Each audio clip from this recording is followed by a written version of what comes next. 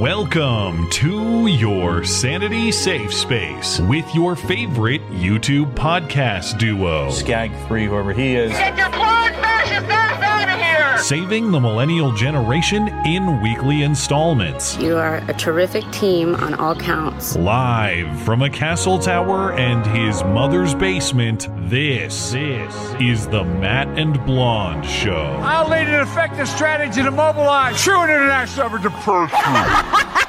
Hey, why the fuck is the gas so high, bitch? I start putting a line on a CD tray. Next thing I know, he's got a little pipe and he's smoking. So I just started rubbing my hand along his thigh. It went the direction I had intended it to go. Oh my God, bro! So you performed oral sex on Barack I did. Obama. You did. And the driver's up front? Yep. And he's cool with it? He didn't have a problem with it. The next day was somewhat interesting because he ends up showing up at my hotel room. He wanted some more. I was in the room, there's a knock on the door, and he's standing there with more coke. It's not against the law, ho, fuck you. It was just like a quick rehash or rerun from the night before. So Barack Obama smokes crack and then you perform oral sex on him. Like, thanks, bye? You get off, you finish smoking, you leave. That's a big game, man. So you were left with a bad taste in your mouth. Just something, yeah. You are fake news. I doubt it. Very fake news. Many of those people probably have AIDS. I agree with that. Well, it's not my concern. That was 4 days ago, 5 days ago. Come on, man. All right, America, go to the YouTube right now. Big ups to Rebecca for keeping Matt woke. Congratulations to both of you. You're awesome. Yeah, 5, 4, 3. I can't do it. We'll do it live. Fuck it, we'll do it live. Hello and welcome to the show. It is a great show. It is a terrific show. It is a tremendous show. Frankly, the very best. You can ask anyone about that. People often do. I am reliably informed. This is the Matt and Blonde Show. My name is Matt Christensen. I'm flanked on my right, as always, by my wonderful co-host, Blonde. Welcome. Hello. I didn't die suddenly, as you can see. I made it another week. I was pretty worried. I will update you on my health condition momentarily, but for at least another Sunday, the show must go on. How much of this Tucker Carlson, Larry Sinclair interview did you catch? I watched the whole thing. From 0 minutes to 45 minutes, it was all super gay. Do you believe him? It's really not hard. It's not a huge leap of faith to be like, oh. What's the joke there? Obama was, though, but hey. Right. Carry on, sorry. To think that Obama's a giant faggot. We all kind of knew that in our heart of hearts, didn't we? Well, I just have to read Obama's letters to his girlfriend to reach that conclusion, I guess. I don't know. I will try to be objective in my analysis of this salacious story, but of course we'll break it down at least a little bit. Anyway, the real, I think the major, the much bigger news story of the week, and the Obama thing is significant to the extent that that is non-news in the eyes of the people who thought Christine Blasey Ford was somehow more credible. I get that, but the governor of New Mexico is practically begging people, please tar and feather me. I would love the experience. Won't someone please come and do this? Yeah. At least. That's light treatment for this. A little TNF. Man, we should go full revolution, I think. At least throw a few tomatoes at me while I'm in the pillory in the town square. She decides that she is suspending carrying any gun in New Mexico, open, concealed, or otherwise, even if you're licensed to, because gun violence is now an emergency. And responding to reporters' obvious questions about the constitutionality of that, she says, well, no constitutional right is absolute, which of course is code for you don't have constitutional rights if I don't feel like you don't today. She said in this exchange that even her oath to the Constitution isn't absolute, except of course for her own protection. That's absolute. Your protection, not absolute. Her protection, very absolute. An absolutely outrageous move by this governor, and just another demonstration. These people do not have the healthy, necessary fear that they should. Oh, I know. So we'll have a listen to yet another episode of Blonde Was Right About Women in Politics, I must concede. Gun safe maker Liberty Safe. I guess they're trying to pull a Bud Light by voluntarily giving the FBI a safe master code to get into the safe of a guy who was apparently at the Capitol on January 6th, 2.5 years ago. Now they're trying to clean it up with some policy changes, but perhaps the damage is already done. Nobody should be using gun safes anywhere. It seems like every week I shout out one of the best follows on Twitter. That's Justin at Phoenix Ammunition, at Phoenix Ammo, I believe is the handle. His response was simply, wait, you guys have been putting your guns in safes? Yeah, I guess that's correct. Why would you do that? You don't have access to any of your guns. Well, certainly some are going to be stored. But if you have a gun that is designed for emergency life and liberty purposes, yeah, that might be stored in via a different method. But they're all for emergency life and liberty purposes. I would like for people not to be able to steal them that easily. But no, you hide them all in different locations where a child cannot reach. Apparently, that's what I'm supposed to do if these people are going to give some master code that a lot of people didn't even know existed to the FBI upon FBI request. Anyway, speaking of gun crimes, gun controversies, the DOJ is going after Hunter Biden for his gun charge again, but now with extra special counsel status. I'm just looking forward to watching Hunter Biden at trial make a pro-Second Amendment defense for himself.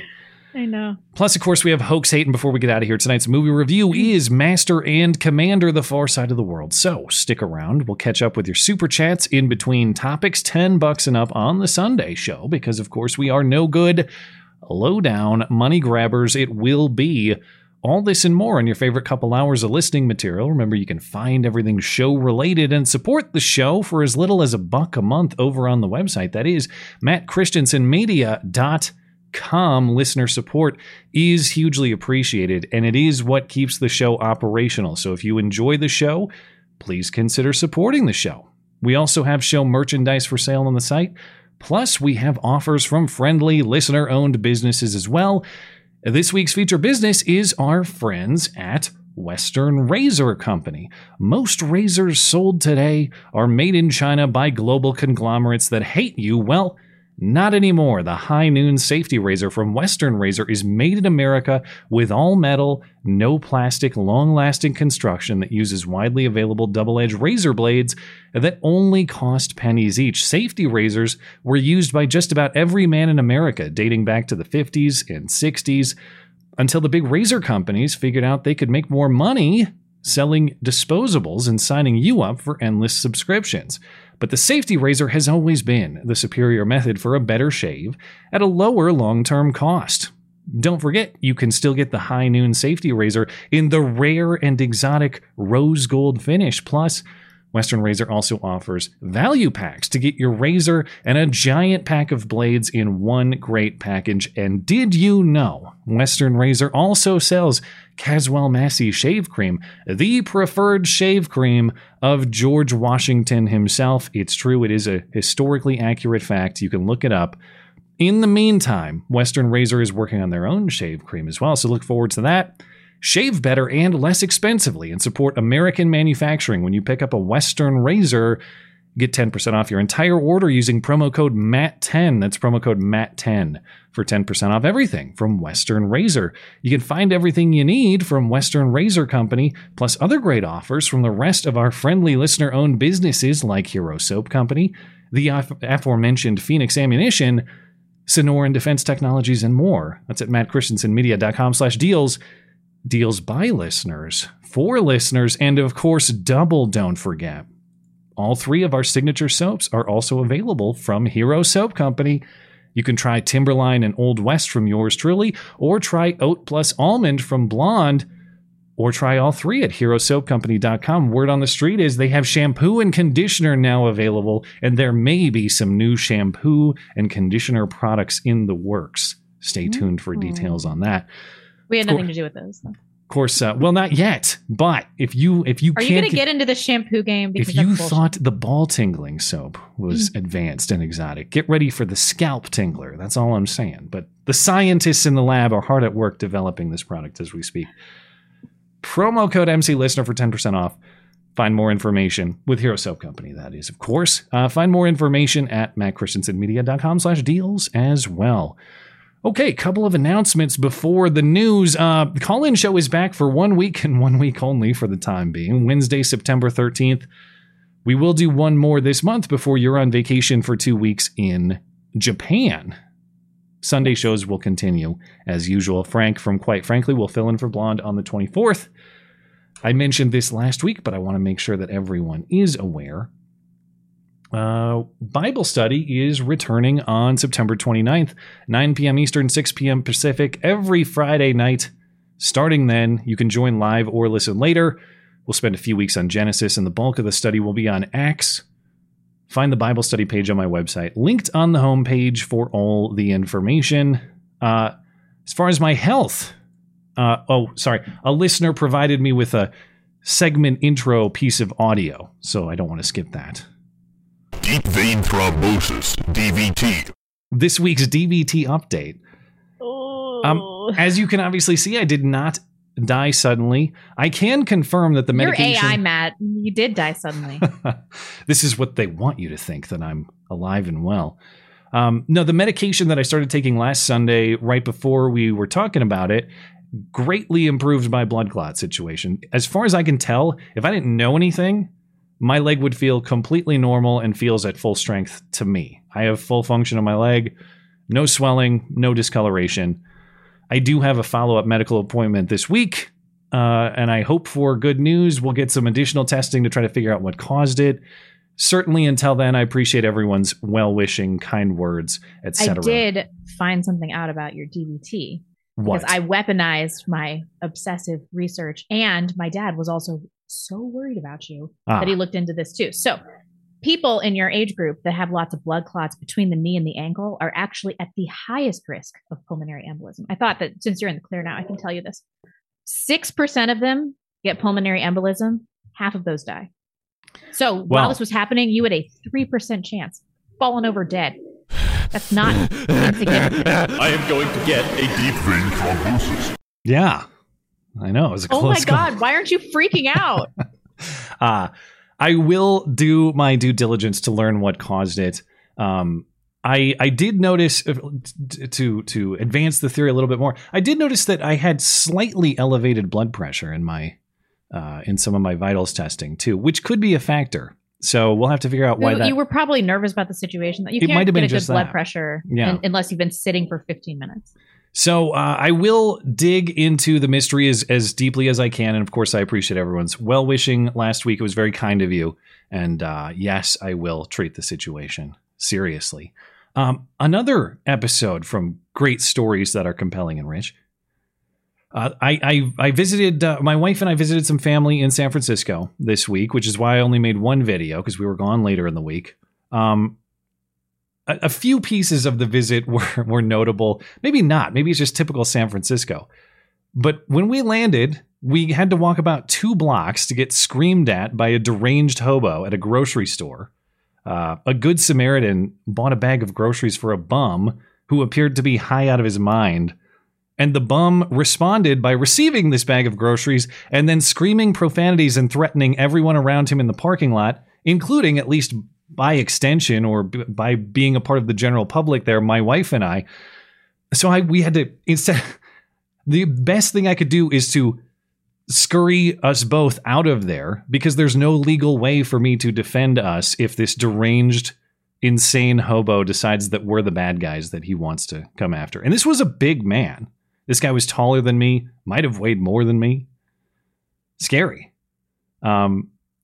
Then a few blocks later, we walked to a different spot. A few blocks later, passed by a very cute San Francisco couple. One was a bearded, frail man in high-waisted women's shorts and a French braid hairstyle, along with pictures. No, I didn't. Come on, they were like the only other people on the sidewalk. I don't want to be that obvious, but and then his partner. It was like Pat from Saturday Night Live. No idea. Honestly, could not tell. I don't know what that is. Flip a coin. Couldn't tell at all. So I think if I had to bet, I would say 2 gay guys, but one was dressed like a chick. What? Hard to tell. But that's actually not what I'm getting at, because like deranged bums and, very confusing couple arrangements, that's kind of par for the San Francisco course. But this is what got me. We of course took our son to one of San Francisco's many parks with playground equipment for children. And I'm sure San Francisco locals are aware, and this is probably more common in bigger cities than I realize. So people who are there are probably laughing at me for thinking this is weird. But if you go to a city playground or a park, there are signs on the gate that say, they don't say adults must accompany children, which is something that I'm used to seeing. Instead, it's actually the reverse. Children must accompany adults. No adults without a child's supervision. Is this some pedo thing? Involvement. And that's why I laughed immediately. I thought, is this city code to stop the pedophiles? And I was informed it's actually about stopping the bums. It's to make sure the bums don't go in there. The pedophiles are of course, welcomed and encouraged. And of course, the incentive here is for the bums to steal a child so that they can sleep on the playground equipment. That's the way that this works in San Francisco. And I'm sure that they probably do. But, oh, Lord. But all kidding aside, is that weird, or am I weird to think it's weird? I just thought the sign was so bizarre. Adults must be accompanied by a child. That makes me think that they're just dudes jacking off in there all the time. So, that was my San Francisco experience for the week. But it is no more. And anyway, I'm sure it'll get weirder by the next time I visit. Disaster. The one video I did post this week was about Takaya Young in Ohio. And this is the pregnant woman in Columbus who was shot by police after she was caught stealing liquor at a grocery store. You mean there was more to this story? Well, that was alleged. Originally released? It was alleged that she was stealing liquor, but she denied that in her police encounter. And then, of course, she attempted to drive through a cop to escape. And there was some dispute about whether she stole anything at all or assisted somebody who was.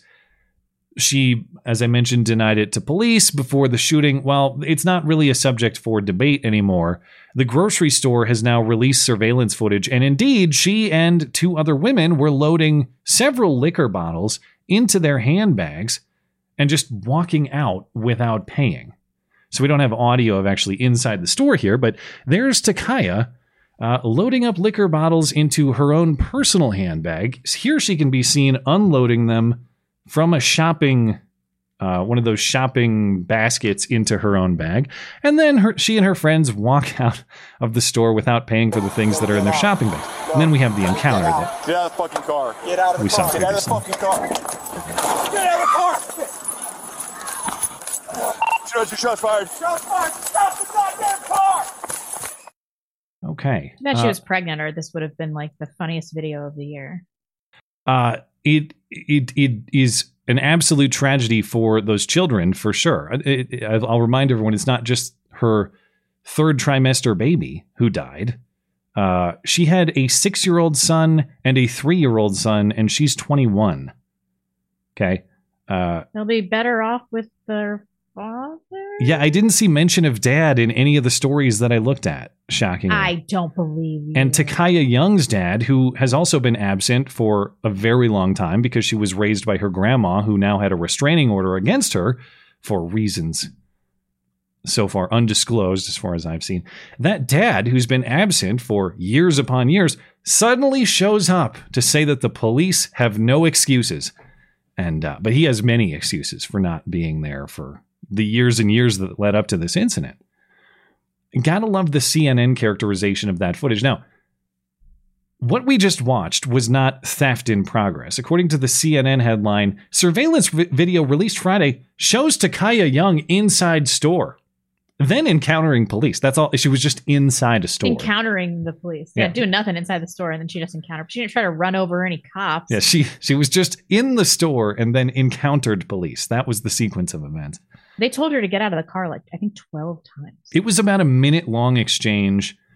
And they gave her plenty of time, and they didn't shoot her for refusing to get out of the car. And despite the activist claims, no, she was not shot for shoplifting. It was not death penalty for shoplifting. She ran her car into a police officer whose legs were lifted off the ground by the force of her car. I don't know, I guess everybody just says that they're just supposed to let her drive away. And even if you believe that, like, oh, the cop could have moved out of the way and then they could have just apprehended her later. How? They're going to have to chase her. They're going to have to stop her again. They're going to have to administer force again. And when she resists by trying to drive away again, what are they supposed to do? Let her drive until she's out of gas. And then, I don't know. I guess maybe you can arrest her at that point. Anyway, well, I think it's fair to say that we both have been awfully critical of Elon Musk and his management of Twitter over the last year or so. And I've tried to praise where I think he's doing a good job too, and I think in many areas he is.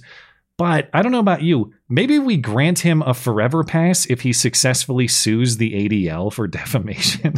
If he bankrupts the ADL, like, I don't care what mysterious heritage I find out about Elon Musk. Fine. I'm in. Fair enough. Mr. Musk. I'm really suspicious of him, but this makes me smile a little bit. I don't want to give $22 million. I don't want to give the impression that this is likely, because it's not. I don't. It's not. But the story on this, if you missed this week, so the ADL has been lobbying Twitter, and yes, I still call it Twitter. It's Twitter to me. I'm not saying X. What, are people calling it X? Yes, you're supposed to call it X now. But I'm going with Twitter. Yeah. ADL has been lobbying Twitter's advertisers to abandon the platform because of quote-unquote hate speech, quote-unquote anti-Semitism. At least that's what Musk alleges, and he's saying that's what he's heard from advertisers talking to him. And so Musk is now saying, yeah, he's going to sue the ADL, ironically, of course, for defamation. Musk says that the ADL is responsible for destroying half the value of the company. So he's saying $22 billion, but that, as far as I can tell, is half of what he paid for it. And I think by most estimates, he probably overpaid for it. Still, whenever you're talking billions of dollars, I know the ADL is a well-funded organization. If you could pin a multi-billion-dollar liability on them, you probably are talking about ending the organization, bankrupting it. I just don't think that that's going to happen. I think the likelihood of success in court is so low that the likelihood of even filing it is probably very low. Yeah. But just as a matter of law here, we'll remind ourselves that Elon Musk would have to prove actual malice as far as defamation law here goes. As in, not just that what the ADL is saying about Twitter is false, but that the ADL knows that it's false, and the ADL is saying it anyway. And with a generic accusation like hate speech or anti-Semitism, that's really hard to prove or disprove as a matter of fact, whether it's true or false.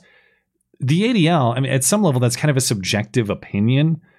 But the ADL's defense here is just going to be, well, it's truth as a defense. Here are several examples of high-profile hate speech or hate tweets that Elon Musk is allowing to stay up.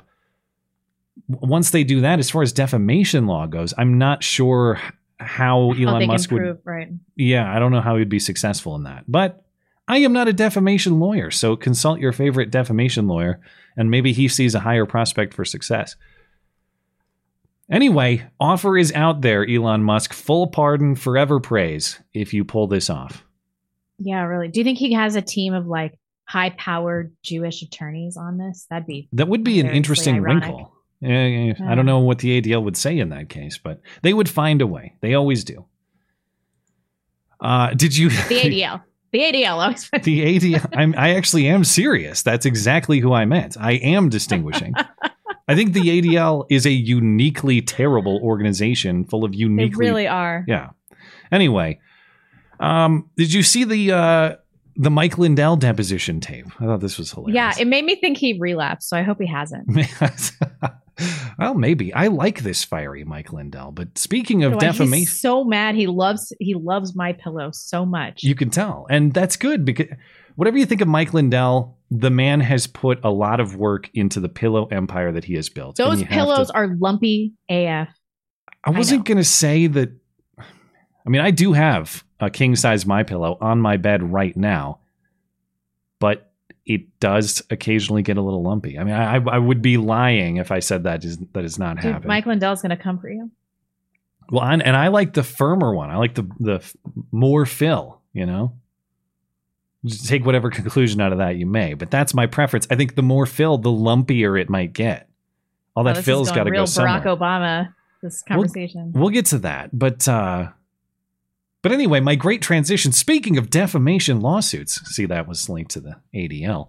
The MyPillow guy, Mike Lindell, is facing a defamation lawsuit of his own from Dominion Voting Systems, who Mike Lindell has alleged were responsible for voter fraud in the 2020 election. This deposition was actually earlier this year in March, but the footage has now been made public.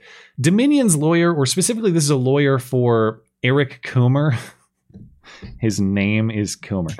Okay, Eric Coomer is the former director of product strategy and security at Dominion Voting. So it's the lawyer for Coomer who's speaking with Mike Lindell.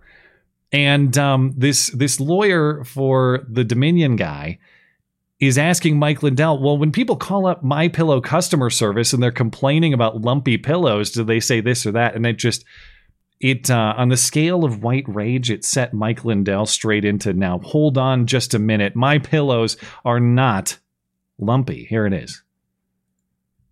Okay, and I'm not asking about the lumpy pillow calls. No, they're not lumpy pillows. That's not what they call on. Okay, that when you say lumpy pillows, now you're an asshole. You got that? You're an asshole, is what you are. No, he's an asshole. No, he's an ambulance chasing asshole. That's what you are. The lumpy pillows, kiss my ass. Put that in your book. No, they answer anything, any problem customer that wants to reach Mike Lindell. Those are the ones. I want to talk to Mike Lindell. I want to talk to Mike Lindell. They send them to here and they go, or they call about maybe they didn't get their pillow on time because of the FedEx or whatever. Well, we'll cover them even though it could be somebody else's fault. Nobody called because of a lumpy pillow. But good one, though. You done? Yeah, I'm done. Okay, I love Mike Lindell, but he seems wasted, right? I don't know. I think it's the MyPillow passion. I don't think it's substances at all. Really? Yeah. That's Chaska, Minnesota's finest right there, Mike Lindell. That guy was an asshole. We're from the same town, you know, Mike Lindell and I. Oh, really? Yeah. Mike Lindell, Chaska, Minnesota. Anyway, if I fall on hard times, I'll go back and I'll work for Mike. That's how I'll get out of this. You stuff his lumpy pillows? I will make not one lumpy pillow in my entire tenure. But yeah, I like this passionate Mike better. If he made commercials like this, hey, you asshole, buy a pillow, I would I'd be inclined to buy more. I like this style from him. Oh, they got another Proud Boy. We talked about this last week, but last week I think the record for longest January 6th sentence was like 18 years. So did Enrique Tarrio set the record? Is he now the longest sentence? 22 years in federal prison.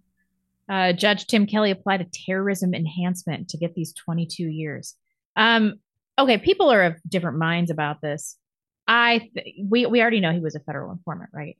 So why would they go through all of this? Do you think he's really going to spend 22 years in jail? I'm inclined to say no. The Proud Boys around that time, it was like half feds.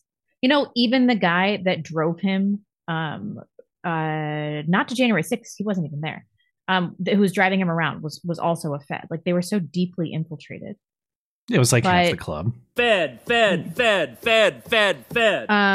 Yeah, no one actually brought any evidence that he was planning an insurrection or that anybody in the Proud Boys was planning insurrection, and he wasn't even there. Yeah, that's because of this. Probably the most hilarious enhancement detail about Enrique Tarrio is they busted him for stealing a Black Lives Matter flag off a church the day prior and burning it. And then they shipped him off to Baltimore for that incident. So he was sitting from afar, like texting people. Airtight alibi, yeah. He wasn't even there. And not only was he convicted despite not being there, they've now decided that he was, I guess, the most serious crime committer, according to his sentence, in all of January 6th from afar. Like he's the Sauron of January 6th, masterminding this whole army of grandmas to walk in the wrong place. I don't know. I kind of think this whole thing is bullshit. I think he's going to spend 6 months in jail and that he's going to get some cushy Fed money and that everything's going to be fine. We'll see. 22 years, like that's going to happen. Yeah, well, we'll see. Anyway, speaking of, well, I guess you can kill a guy. I know these are North Dakota state charges, not the work of the feds. But in that famous case in North Dakota where an older man ran over or otherwise hit a teenager with his car, ostensibly for political reasons, he actually killed a young person, and he gets 5 years in prison. Yes. So if you guys don't remember this North Dakota man, Shannon Brandt, what a faggy name. He ran over and killed this teenager named Kayler Ellingson. And initially, I guess in Brandt's 911 call, he's saying that this teenager was a Republican extremist and that they were having words and all this stuff. But this argument fell apart because police said later during their investigation there was no evidence that the teenager was part of any Republican extremist group or that the incident even involved politics. Like there's no evidence that any of that happened. What did happen, though, was that the teenager kept calling his mom over and over, being like, this guy is chasing me down. Like he's chasing me down. And then after the second call, he got run over and killed. And so Brandt was allowed to plea this down to manslaughter, and he was only sentenced to 5 years in prison, then just 3 years of probation. And I think he has some time served. So in 7 years, this guy's going to be out scot-free. No one's going to be, he's not going to be reporting to any parole officer or anything like that.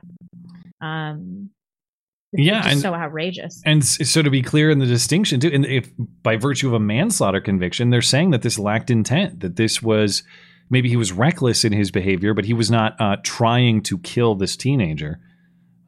That would at least be, well, I guess in fairness, the teen's calls didn't necessarily say this guy is trying to kill me, just that he's kind of stalking me or following me, if I'm understanding correctly. No, he told his mom that he was trying to kill me. He's trying to kill me. Okay. I mean, that doesn't necessarily run me over. Yeah. He's chasing me. Not that automatically proves that the guy was, but it does paint a different picture from, say, like, oh, I'm driving a little recklessly over the speed limit and I accidentally hit a person and they die. Mm-hmm. This appears to be targeted in a way that kind of reckless driving in general is not. And yet, 5 years. Yep, 5 years. Also, oh, wait, no, I skipped ahead. We have an update from Big T Tranny Teacher in a moment, but I almost skipped Fauci. So we'll get to Big T Tranny Teacher in just a second. But this story, this particular exchange happened last weekend, so I know I'm late to talk about it. I just don't want to ignore it either because it's so preposterous, even for Dr. Fauci.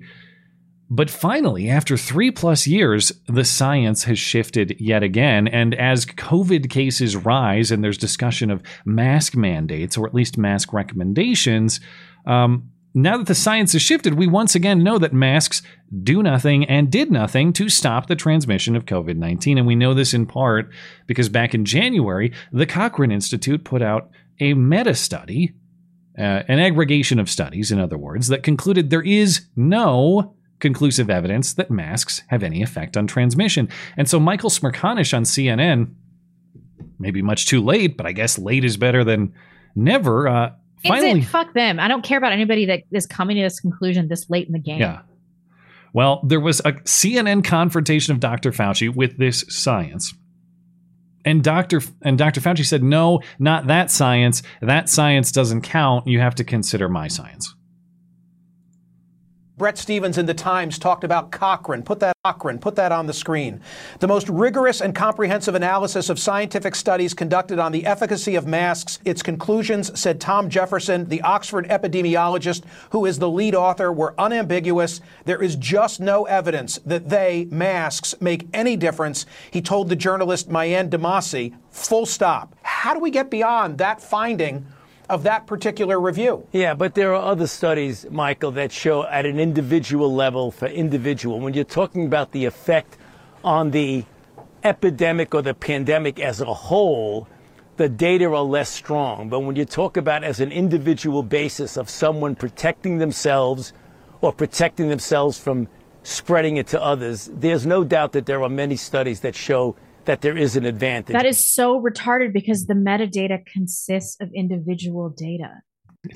It's a completely anti-scientific take. It's like, oh, yeah, sure, the overall aggregated data, like you're saying, sure, that is that's not showing the relationship that we want. But when you cherry pick isolated individual cases that show what I want them to show, well, funny, they do. That's not science, dude. No, it's not science. There are levels of strength of studies based on the type of study, and always number one for every scientist is meta-analysis every single time. Like what he's saying is totally, I can't believe I'm going to say this, but totally unscientific. It's so stupid. God. I've read some fact checks on this Cochrane report, and mostly what I've seen is, well, it's inconclusive. It doesn't say conclusively that masks don't work. It just says there's not evidence to support that masks do. Well, again, not how science works. We don't prove negatives if there's no evidence to support a relationship between the independent variable of masking and the dependent variable of transmission. We say there's no relationship, and no relationship means masks have no effect.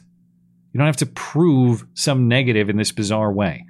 Anyway, they will stay forever committed to this bit. And I did notice in the airports this week, the masks are coming back. And the worst people, I would say it was probably like 10% of people were wearing masks, 1 out of 10.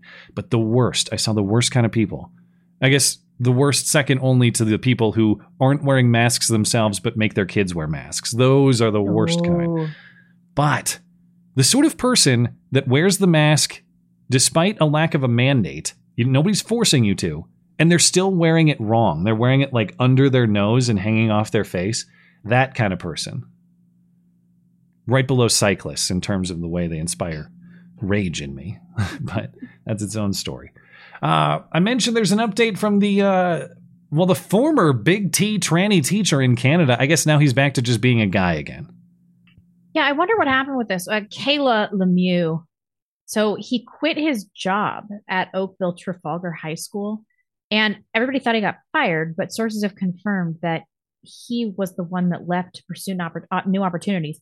And now he has arrived at a new campus, Nora Francis Henderson Secondary School. What is that? Is that middle school, high school? Yeah, one of the two. I don't know how it works up north. Stupid Canadians. And is starting a new term as a teacher. Male clothes, stubble, the whole thing. So I wonder he didn't get cashed out like he wanted. The debate on him forever will be hero or villain, and we've tried to navigate that among our audience and with the evidence here. Is this guy a hero who is forcing the preposterous left-wing logic against itself by exposing what they're willing to subject children to if it serves the ideology? Or is he a villain for doing exactly that, even if he's exposing the evils of their ideology to some extent? Not to some extent, to the extent that he presented kids or underage, high school students to a sexualized display at school. He can't be anything but the villain. Yeah. Of course, he has argued the whole time. Ultimate troll. I get the sense that's what he was doing, but of course he was saying too, like, no, those aren't even fake boobs; they're real. I have like gigantomastitis or whatever he said. He must have had some kind of breast reduction surgery by the look of the photo. But I just wonder why he left. There must have been no payout. We're gonna have to try to see if we can get him on the show. I haven't done that yet. We got to track this guy down, although it's probably a long shot. But I do want to hear from him. Okay, well, I mentioned at the top of the show the Tucker Carlson, Larry Sinclair interview. Of course, this is a man long forgotten by many, but of course a man who was briefly in the news during Obama's first presidential campaign in 2007 and 2008. Larry Sinclair back then held a press conference alleging that he went to Chicago in 1999 and he asked his limo driver for how to find a good time, specifically gay sex and drug-wise. That's what he was looking for. And this limo driver said, I know a guy. I got you. And Barack Obama. He pulls up to a bar and he says, you got to meet my friend Barack Obama. And Larry Sinclair confirms he introduced himself as Barack. He was not doing the Barry bit. This was Barack Obama. That's the name that he used. Then, of course, an Illinois state senator. But Larry Sinclair didn't know that at the time, according to his story. He didn't know who he was. He just said, I need someone who can help me out with gay sex and coke. I know a guy. Here he is. Okay, so he meets up with Obama. Obama gets in his limo, and Sinclair says he snorted cocaine while Obama smoked crack. And then Sinclair made a move on Obama, because that was the premise for this meeting, and Obama happily obliged. And not only did Obama happily oblige, but Sinclair says that Obama enjoyed it so much that after Obama and the limo driver dropped him off at his hotel, Obama came back the next day for a repeat of the same activities. And in this particular piece of the interview, at least as far as I can tell, Sinclair didn't really provide any new detail from his original 2008 press conference. But hearing the story, I think, is worthwhile, if only for Tucker Carlson's joke question at the end. At least I think it was a joke. The next day was somewhat interesting because he ends up showing up at my hotel room. He wanted some more. Mm-hmm. I was in the room. There's a knock on the door. I open the door, and he's standing there. And he's standing there with more coke, and he comes in, and it was just like a quick, rehash or rerun from the night before. Exact same program. Exact same program. Was he smoking again? Yep. So Barack Obama smokes crack, and then you perform oral sex on him. How did that end? Same way. So you get off, you finish smoking, you leave. Thanks, bye? Mm-hmm. So you were left with a bad taste in your mouth? Something, yeah. Wah, wah, wah. Oh, God. Okay. I have a few problems with this. Okay. Logistically. Okay. First of all, he talks about in the interview, he talks about acquiring the cocaine and then he's snorting it, but Barack is smoking it. And then he refers to Barack smoking crack multiple times. Mm-hmm. But that's inaccurate because crack is when you cook cocaine into rocks and then you smoke it. What Barack Obama was doing was just smoking cocaine. So I don't really think that he's going to be that as an experienced drug user, which both these people clearly are, that he would be like, well, I was doing cocaine and he was smoking crack. So that's obviously not what was happening. Yeah, I just interpreted it to mean that Obama had a couple different. Now, you'll be shocked to know I am not experienced in cocaine consumption, but I, as an inexperienced person, interpreted that to mean that he probably had different supplies for different consumption purposes. That is to say, because he says at the beginning of the interview that they were off the same supply. Okay. And that he was snorting it because he talks about breaking out the CD and everything. Yeah. Okay. The other thing is when he straight up says, they dropped me off at the hotel and I go in, it was a Comfort Inn. And he has all these details about that. And then he's like, the next day Obama shows up at my door. How did he know? He didn't go home with you. How did he know where you Yeah, that was one question I had that, I don't think defeats the story entirely, especially to the extent that he says Obama dropped him off there the day before. So he knew the hotel, but how did he find the specific room? Especially because you wouldn't just be able to go up to the front and be like, what room is this person in? They'd be like, unless maybe it was more of a motel setup where they the door is on the exterior and they dropped him off and watched which room he went into or something like that. You'd have to look at this particular Comfort Inn or see if it's changed since then. I don't want to defend Barack Obama, but the story had holes. I think it.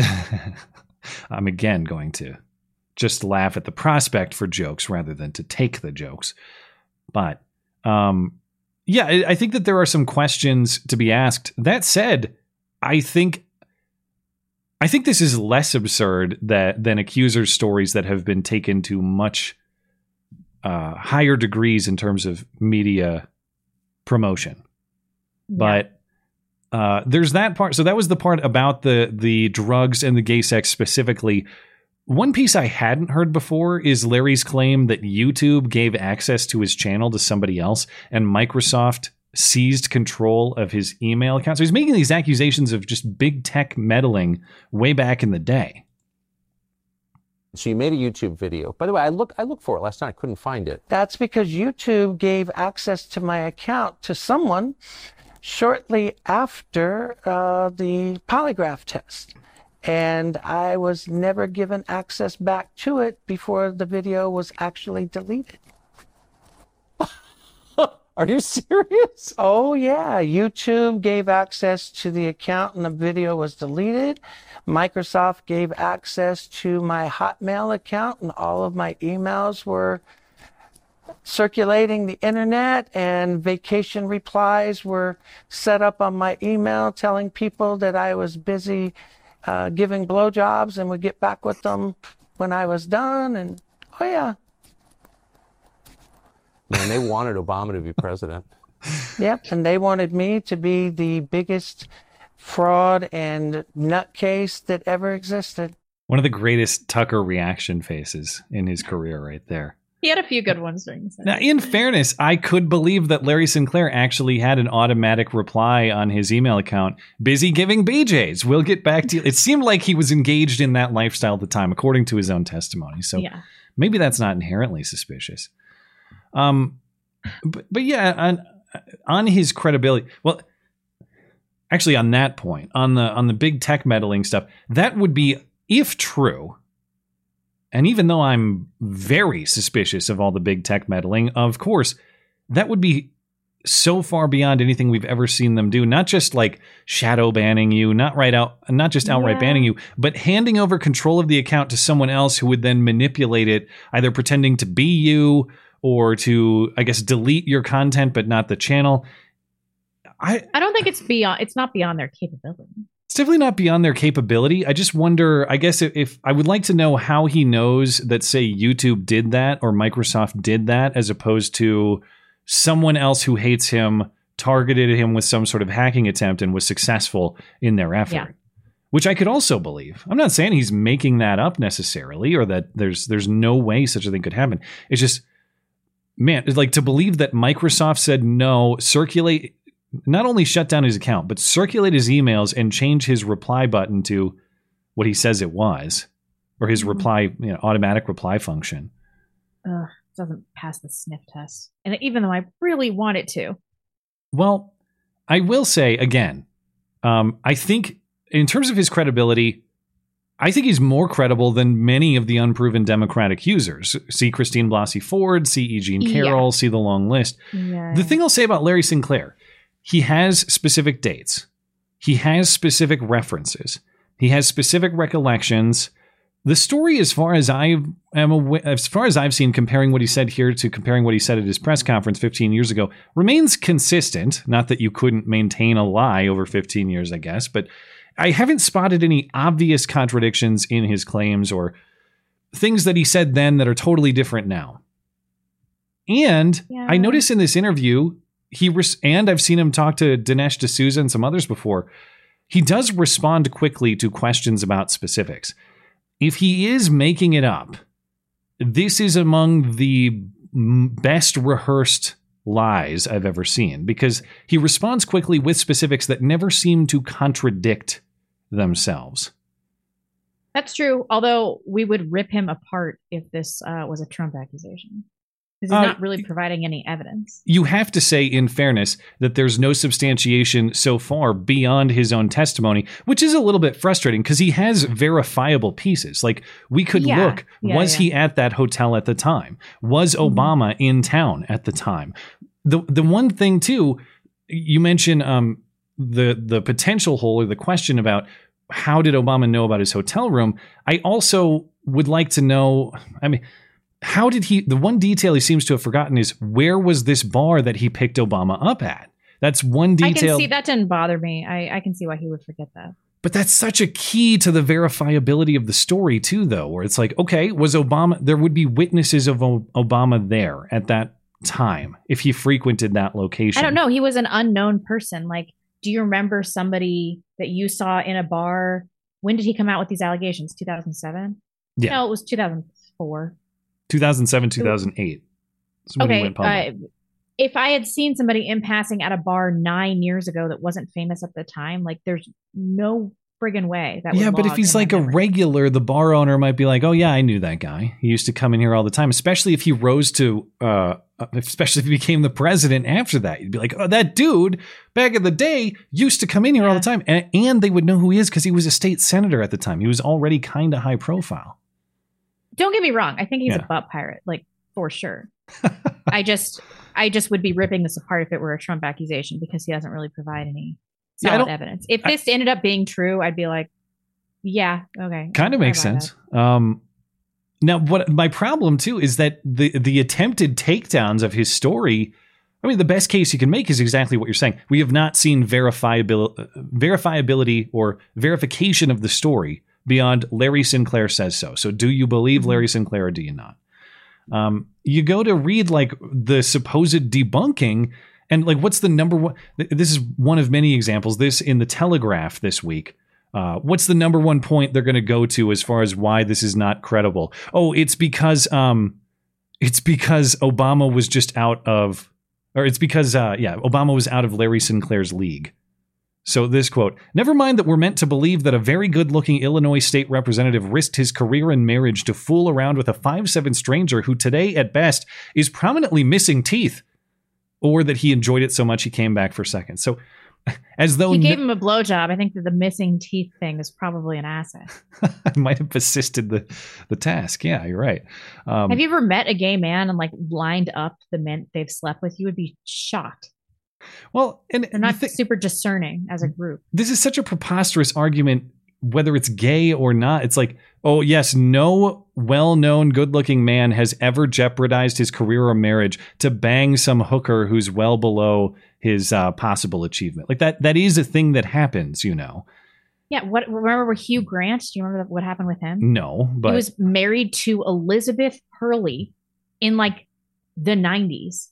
And he got caught picking up some black tranny prostitute. Really? All right. Like, what the fuck are you doing, dude? Men do stuff like this. And then the other thing they go to is, oh, Larry Sinclair has a lengthy criminal record that does include fraud. And that's true. Larry Sinclair, back in the 80s, I think 80 to 86, did several prison sentences in Arizona, Florida, and Colorado. He was convicted on charges including fraud, larceny, and forgery. So, yeah, this is a guy who has been convicted of making up stories or faking things before. However, Larry Sinclair was open about his criminal record at the time he came forward with his story and hasn't sought to obscure that or hide that. And does it make me think twice about believing him automatically? Sure. It also is not evidence that he's definitely lying in this particular case or that he's definitely wrong in this particular case. It's something to consider, but it certainly does not. It does not mean that what he's saying now is absolutely false. And you notice in this prior argument about, Obama was way out of his league, they don't even dispute, that argument doesn't even dispute the gay part. And that's what's funny is like, okay, you might think Larry Sinclair is kooky. Yeah. And maybe he is. I mean, he certainly is a character. Then again, what else would I expect from a guy who goes around looking for rando guys to blow on coke? That would require a kooky character, would it not? You can listen to Barack Obama himself. In Obama's book, as reported in 2007, Obama describes using cocaine in high school and college. Obama was still a relatively young man at the time this supposedly happened. And of course, as we've discussed, as reported recently in 1982, in letters he wrote to his then girlfriend, Obama described how he had constant fantasies about gay sex. Said Obama, "My mind is androgynous to a great extent, and I hope to make it more so until I can think in terms of people, not women, as opposed to men. You see, I make love to men daily, but in the imagination." He never actually acted on it. And again, you can remove Larry Sinclair from this entirely. And the questions still remain about a media generally uncurious about the lies of Obama in the campaign and in the presidency. Apparently, Barack Obama has never addressed the claim himself because nobody even bothers asking him. And I think you want to talk about how this is tabloid stuff, whether he did drugs or whether he had gay sex. Yeah, kinda. The scandal is the fact that nobody sees fit to even ask him the questions, though. Totally. That's the scandal. It's a media-wide cover-up, and it has been for decades at this point. But I hear you.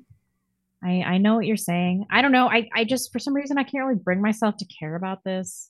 Really?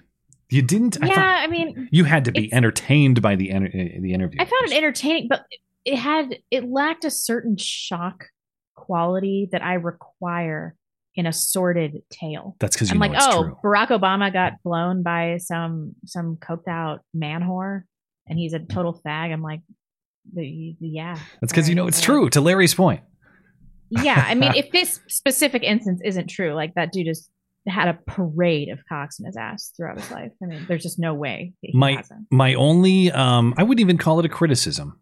I would say one thing I wish Tucker would have asked, because Larry Sinclair did get into, hey, Barack Obama in 1999 told me that he was having marital problems. That's one of the reasons he was on his, on his escapade in this instance. Does Michelle Obama have a dick? Why? Did Obama say anything to you, Larry, about physical aspects of Michelle Obama? Or do you have any, if you don't have specific insight that you were told, do you have any inclinations? Do you have any suspicions about what's going on there? Didn't ask. Bro, want to know. This was your chance. It was your chance. Well, Tucker. Still, I enjoyed hearing the story. I guess so. Yeah, it was fine. We are at the top of the hour, so it's probably a good time for a break, because I definitely want to give a good chunk of time to this New Mexico governor. So let's catch up with some chats. I'll start on Rumble, which I see is working this week. So sorry about the lack of live function last week, but I'm glad to see that my attention fixed it. I think last week I just didn't type the right things into the right boxes, and that's why it happened. So totally my fault. But anyway, over on Rumble, Stick sent me here for a great time with a great crime mystery podcast. Check out the ADL files on the Black Pilled channel on Odyssey. I don't know anything about that. Have you heard that before? Yeah, totally. Black Pilled is Devin Stack. I just don't know that particular podcast episode or what the story's about, I guess. I mean, I can He's infer. He's talking about Leo Frank and how the ADL started. The origin, yeah. Mm-hmm. Thanks, Stick sent me here. Yako. I just pressed something and then one of the chats went away. Did you mark it as... I did something. Hold on. Once I get there in a second, I'll fix it. Okay. Yako 1977 says, I got a Liberty safe last year because they're made in the USA and have a sub $1,000 entry. They have sub $1,000 entry level options. I wish I knew then about the anti-2A political donation history of those who run the company. I didn't even know there was that. We'll talk about the scandal later, but I had not heard about the donation issues. So perhaps if I can, maybe I'll do a little searching on the fly so we can include that in the segment. But thank you for the insight. And of course, thanks for supporting the show. It's okay. Nikki 941, Blonde and I once made filing cabinets. We filed the Obama gay story appropriately under if true, don't care. I see. I think, or is true, don't care. I'm getting rid of the if. I don't know what to say, man. Let's see. Hottie Twerkman says, Barry and Mike frolicked in their usual way. What's the access code? Barry asked when he was ready for hard play. Mike replied, it's Big Mama's top secret and don't say gay. Okay. All right. That was I think that was a poem, wasn't it? You're acting queer. It was close to one, if not. Thank you for your support for the show. Okay. So you say you got it fixed over on. I fixed it. Okay. I did it. Let's catch up on YouTube and Tippy. iBot PN. No. Thank you, sir. Thank you, iBot. Holden Mulray. I've not followed the story closely, but doctors supposedly I am not going to be niggardly. Overprescribed narcotics, hurting patients and society, but enriching some pharma companies. That would ever happen with hormone blockers, though. Yes, it is a specific type of drug where nobody is worried about making money. Oh yeah, it's all because newly discovered, very legit gender science. That's why. Mint 20. As a guy with DVT myself, I would like to belatedly welcome Matt to the Leg AIDS Club. Hope you're feeling a little bit better by now. It sucks, but you'll make it. Oh. Thank you. Deep vein thrombosis, DVT. It was one of the most painful couple days of my life. But like I said, if I didn't know now, I wouldn't know that I even had the leg AIDS. So I take that as encouragement.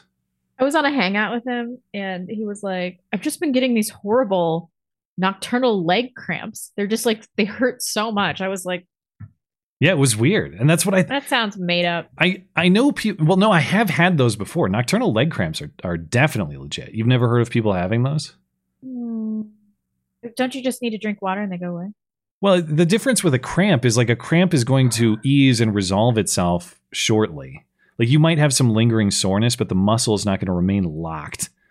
Yeah. And I know that some people were critical of my resistance to seeking medical attention, and I think that some of that is fair.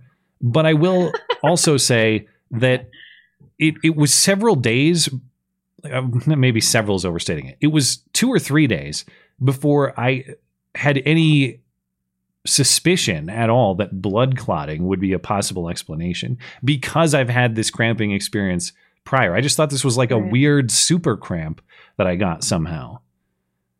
And so 2% chance of fatality. You were so lucky that nothing happened. I did the research to realize it was a possible clotting issue late Friday night. I tried to tough it out on Saturday, and I went in early Sunday morning. So there was like a 36-hour gap there. I feel like the first day that you couldn't walk, you probably should have gone to the hospital. It's kind of intermittent too, though. That's the weird thing. This was like it would go from excruciating to like, oh, I'm getting better. All right, cool. Back to excruciating. Yeah. And even as this is cleared up, it's like you can kind of feel the lingering soreness or pain kind of like moving. It's not like it's moving on a moment's notice, but it's like the pain has been everywhere from the back of my knee all the way down to the Achilles. You know, it's like the entire extent of the calf. Can you feel the blood muscle. clots breaking up and traveling to your heart? No, I've not felt that. Okay. All right. That's good. That's a good sign. Oh, until now. Probably shouldn't joke about that. But then again, I'm committing to the bit, so might as well. I am going to get a deep vein thrombosis. Carry on. What a nightmare. Robin D. Banks. Matt and I once made love at a local butcher. I seductively walked over and asked, which do you like more, breasts or thighs? He replied with personality. That was one confused butcher. Thank you, Robin. Look at that big ass. Look at that big juicy booty. I'm going to barf. God. All right. I can take over if you need. Can you just read a few? Sorry. Amish extremist. 7-Eleven was a part-time job. Except for those big stick Sikhs at the California 7-Eleven. That's a full-time job of kicking ass for those guys. Danny from Montana. Well, it's official. She said yes. Now I'm going to start making white babies. Super excited for a future. Wow.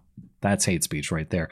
Blonde, you're going to love Japan. Everyone's super friendly and the food is great. I'd recommend some ramen. Also, it might be super humid. Well, congratulations, Danny from Montana, first and foremost. And aren't you one of those ramen lovers already? I think you and my wife share that. There is no food on the planet that I love more than ramen except for sushi. So I'm going to the land of ramen and sushi. I'm so excited. It's just gonna be the tits. It's gonna be awesome. Except Japanese women are so small, and my ass is so big right now. I probably should have planned this trip when I wasn't, Well, has it reached pie stages? Are we at full-blown pie ass yet? No, I mean, mostly like from the back, I just look like a woman that's 10 years into marriage and kind of let herself go. And then I turn to the side and you're like, oh, it's okay. So it's like 80% bump, but I'm getting some face, arms, ass, unfortunate side effects of pregnancy. I see. Kind of a bummer. Well, it's all worth it. The future thanks you for your contribution. Your My children kid could totally suck. I don't know. Well, I guess, but I'm betting not. I'm betting your children are worth it. I'm having a bout of morning sickness right now because my 20-week ultrasound is tomorrow, even though I'm 21 weeks. And I'm so nervous I'm freaking out. I've slept like shit for like a week. How can you be so chill during all this life stuff? Look at you. Look at you right now.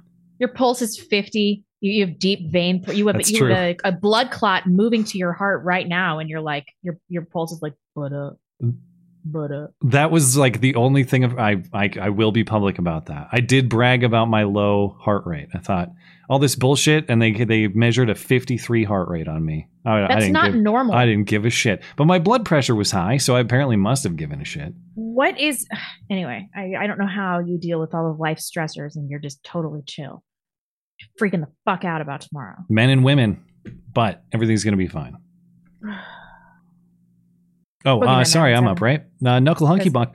I'm sick and tired of trying to figure out how to spell and pronounce Raja's name correctly, so I've officially decided to give him an Ellis Island name. Roger Mahoney, you are now a U.S. citizen. Okay, now we need a new song. Roger Mahoney gonna get you banned. It doesn't have the same... It's not the same. It won't work, but we can try. It's easier to say, even though his first name is Neil, but that's pretty Americanized already. Let's circle back. Okay, we will come back to your chats at the end of the show. Appreciate you guys, of course. I'll have to just circle back with you. And we'll get back to the news. And, probably an oversight error by me, because I really shouldn't have buried this story so deeply in the show. But I got to talk about the Obama gay crack limo party, Anyway, as far this as story was shocking. This actually, even for the current situation. This is, yes, even for them, this is a significant overstep, and it's also so lazy. It's just like, I don't know, no more guns because I said so. Okay, well, I guess someone was going to try that eventually.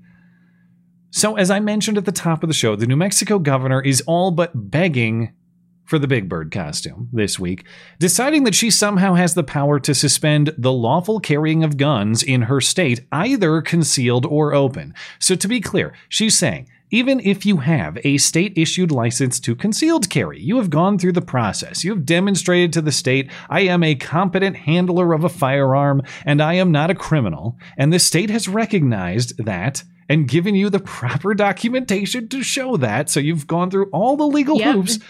She says, like DGAF. Yeah. She's like, no, that's canceled now because she feels like it. And I know not everyone's a gun person, even though I think a lot of people in our audience are, but for people who aren't necessarily, this is the same concept as if she said, I know you guys got your driver's licenses, you did the eye test, you did the driving test, you did all the bullshit that goes along with it. You sat at the DMV for like 5 hours and it was really annoying.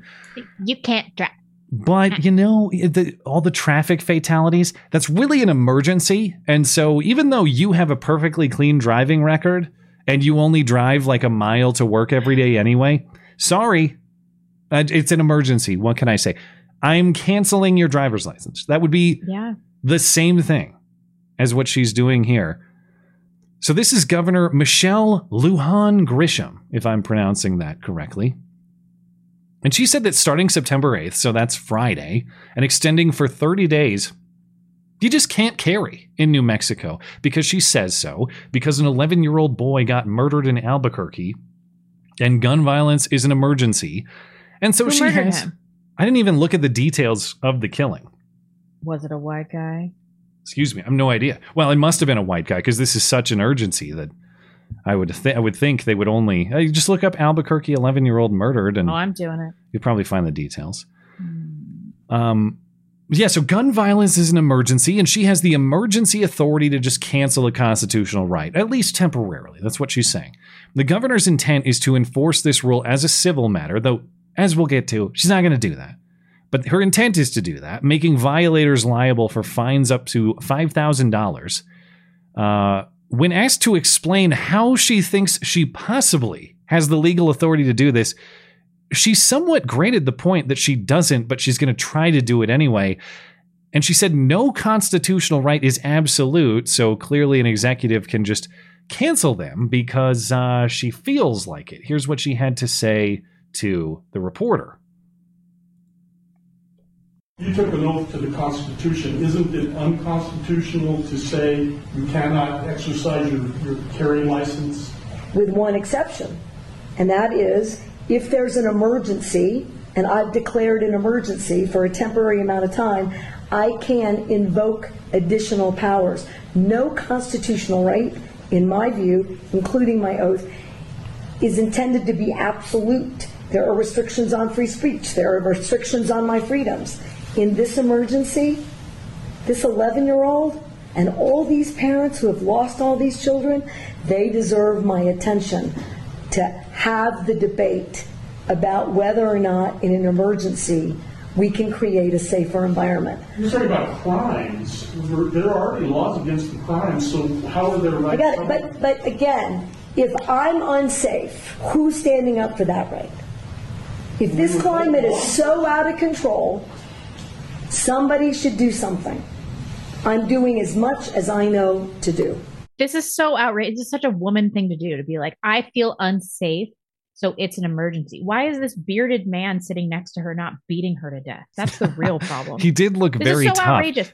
Yeah, there also, he is again. It was somebody that unloaded in a road rage incident and then drove off. They don't know who it was. I bet you $1,000 it was some GD Mexican. Are we going to talk about like the real issue here? If it turns out to be illegal, that'll be hilarious. Oh, it's going to be so funny. She should have waited till she knew it was a white guy to declare an emergency, because this is really gonna come back to bite her in the ass. But yeah, what do you men expect when you put women in positions of power? Like, I'm going to vote this woman in. What could possibly go wrong? And she takes away all your rights. You're like, how did this happen? I've tried. Okay, I have fought the good fight. Okay. There was a man, two men sitting right next to her, doing nothing, not subjugating her. You got not one forcefully restraining her. I don't know who the guy on the right is. It looks like maybe he has a police like some kind of police uniform on, but you could see him kind of scratching his eyes during, like, oh my God, I can't believe this. Do something. This is out of control. This might be a positive development for the country, though, because the American people need to realize that the Constitution isn't going to protect us from having our rights violated. Historically, it hasn't been. It hasn't been super great. It's a piece piece like, I can of just paper. declare an emergency, and she's right. She can't just declare an emergency. Well, to the extent that we're willing to lay down for it now. I think that there is appropriate fight in Albuquerque going on right now, as we'll get to. That said, point one before, maybe not point one. Maybe you've already made point one about female tendencies in politics. But point two, before I even get to the technicals. Oh, well, technically the law says this and the Constitution says. I know that's important. I'm not going to overlook that. However, were you just mocking yourself? Kind of. It's very important. What's lacking here is exactly what you're talking about. It's constitutional accountability. A piece of paper does not enforce itself. She should be terrified to say something like that. There should be serious consequences. Yeah. And stuff like that is why this country was established. Stuff like that is what the war that established our country was fought over. And to me, the consequences against what she's saying are defensive in nature. She is standing up there and issuing a threat to every single law-abiding New Mexican. I will take away your rights by force, even though you have committed no crime of any kind, not just in the traditional sense of like, did you rob your neighbor? Did you kill your neighbor? You have actually followed the laws that were established by constitutional process in your state. And this lady is saying, I don't care. I'm going to go around the law to threaten you anyway. That is based criminal. On my perception of safety. That is criminal behavior. And anytime a criminal comes and threatens you, they should be made to regret that decision. She should immediately regret that decision, not just by like, oh, well, the court says I can't, or, oh, I guess the people aren't doing it. So no. Consequences there should be, and I have to be generic about this because Raju Mohan demands it, and so do the other forces that be. But all I'm saying is, let's not misunderstand the circumstance. What she's doing is no different than a criminal confronting you on the street and threatening you. And if you think that should be handled in a certain way so that criminal regrets that decision, that is exactly the same logic that applies to this woman. Now, just to the as far as the nerdy, well, actually, the Constitution says component, like I said, those points are important. Because her claim, oh, well, no constitutional right is absolute. Okay, lady, but where the Constitution has exceptions that the Supreme Court has adjudicated, what is the rule on that? Anytime the government, the federal government, the state government in this case, anytime the government establishes some sort of exception on a fundamental right, in this case, the right to bear arms and the right to carry them as established by the Supreme Court last year, it's not just whatever they want is an exception. You have to pass what's called strict scrutiny. That means that where a fundamental right is at issue, as it is in this case, you have to have a compelling state interest achieved through narrowly tailored means. Now, is reducing gun violence, stopping murder, is that a compelling state interest? Sure, I think everyone would agree to that premise. Is saying that nobody is allowed to carry guns, nobody is allowed to defend themselves, is that a narrowly tailored means of achieving that goal? In the same way, you could stop people, you could limit people's free speech at times. It's like, yeah, okay, so we say that there is an incitement exception, that the state can criminally punish threats of imminent lawless action. We do not respond to that compelling state interest by saying, well, actually, nobody can talk anymore. You know, sometimes people make threats, so nobody can talk anymore because I've declared it an emergency. No, we say where threats are made, those people are punished. Same idea here. Crimes are committed, the criminals are punished. Very basic idea. So this exception logic is completely preposterous and contrary to everything the Supreme Court has said on these issues. You have the practical argument. How does it create a safer environment to disarm law-abiding people? It doesn't. She's not this preposterous argument, oh, I'm standing up for the people who feel unsafe. Not me. You don't make me feel safe by removing my ability to defend myself and my family, like the case in San Francisco that I just experienced. Never felt more nervous about my family's safety than I am when I see a crazed, screaming hobo over there. Oh, yeah. And I'm thinking, holy shit, if he comes after me, I got to fight him with fists straight up, and then I'm the criminal. I know. And that's if he doesn't shank me with his AIDS knife, and I got the BOSIS, and I've got blood thinners, and I'll bleed out all over this San Francisco street. Wouldn't that be a hilarious show tie-in? If you got AIDS in San Francisco and then you bled out from your DVT? Yeah, I mean, it would all come together. And for about 5 seconds, I was worried that was my fate. Okay, so that... well, I feel unsafe, or they feel unsafe, so who's standing up for that right to feel safe? You, by defending yourself with a gun. Oh, yeah, totally. And then there's this, well, somebody should do something, the most classic chick argument. We have to do something. What? I don't know, but something. Well, that's the thing about doing stuff. Sometimes doing stuff makes it worse than not doing stuff. So when we just do stuff to say that we do stuff, very often that's not a solution at all. See, almost every time the government does stuff, actually. And then the thing I hate too, she's characterized this move as, well, it's just an effort to move the debate. I'm just doing this to move the debate along so maybe we can get some gun laws passed. You move the debate by winning the argument and getting votes passed and passing the legislation. Moving the debate, getting the legislation passed, rather. Votes passed doesn't make any sense, but you get what I'm saying. That's how you win the debate or move the debate. Moving the debate is not seizing power to serve your whims. That is a rejection of the debate, actually. That's saying the debate doesn't matter. The people deciding is irrelevant. It should just be what I want. That's not moving the debate. That is canceling the debate. Yes. Yeah. How bad is it? Even David Hogg is like, okay, I mean, come on. Even this is too soy-soaked and authoritarian for me. Yep. Hogg tweeted in response to the story, hey man, I support gun safety, but there is no such thing as a public health emergency exception to the U.S. Constitution. Ted Lieu had a comparatively sane take in response to this move by the governor.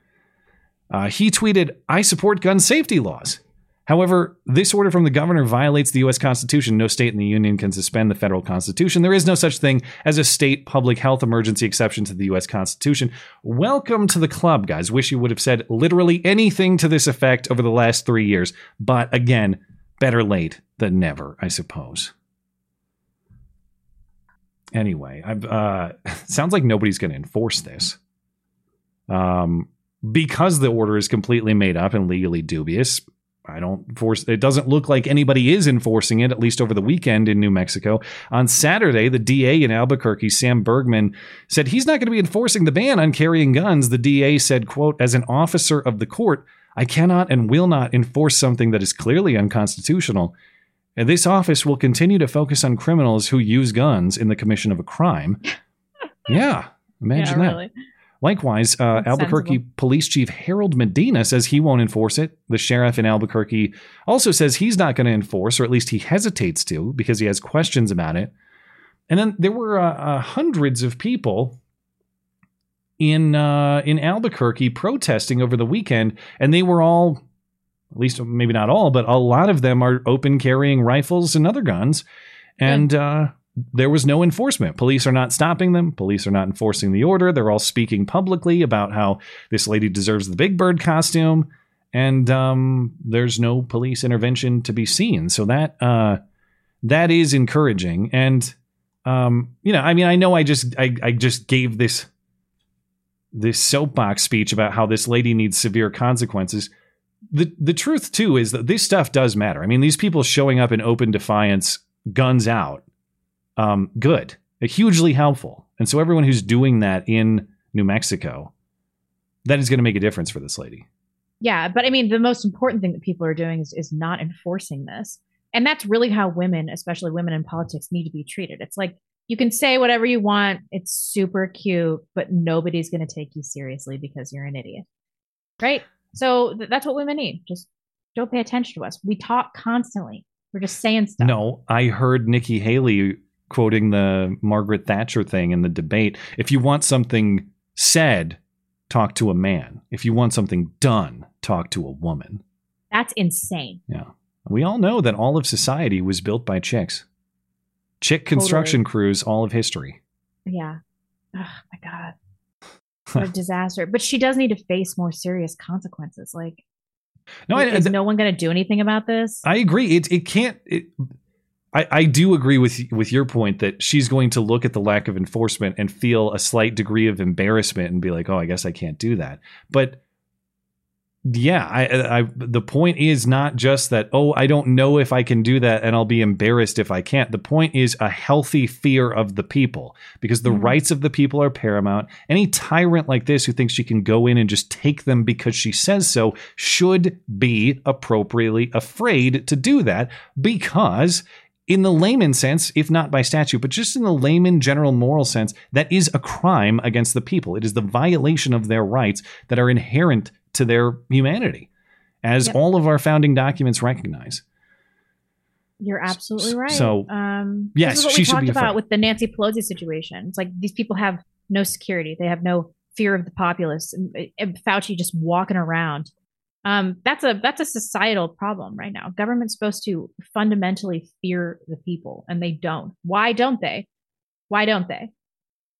Well, because I think we've become comfortable and tame in many ways, and I say that including myself. I mean, it's if this nonsense comes to my state, I certainly hope I'm at bare minimum doing what these people are doing and figuring out ways to do much more. So, when life, even though we're on tough times right now, I think comparatively we are, at least relative to prior years, in terms of our economic health, in terms of the government's recognition or treatment of our rights, and all of these factors.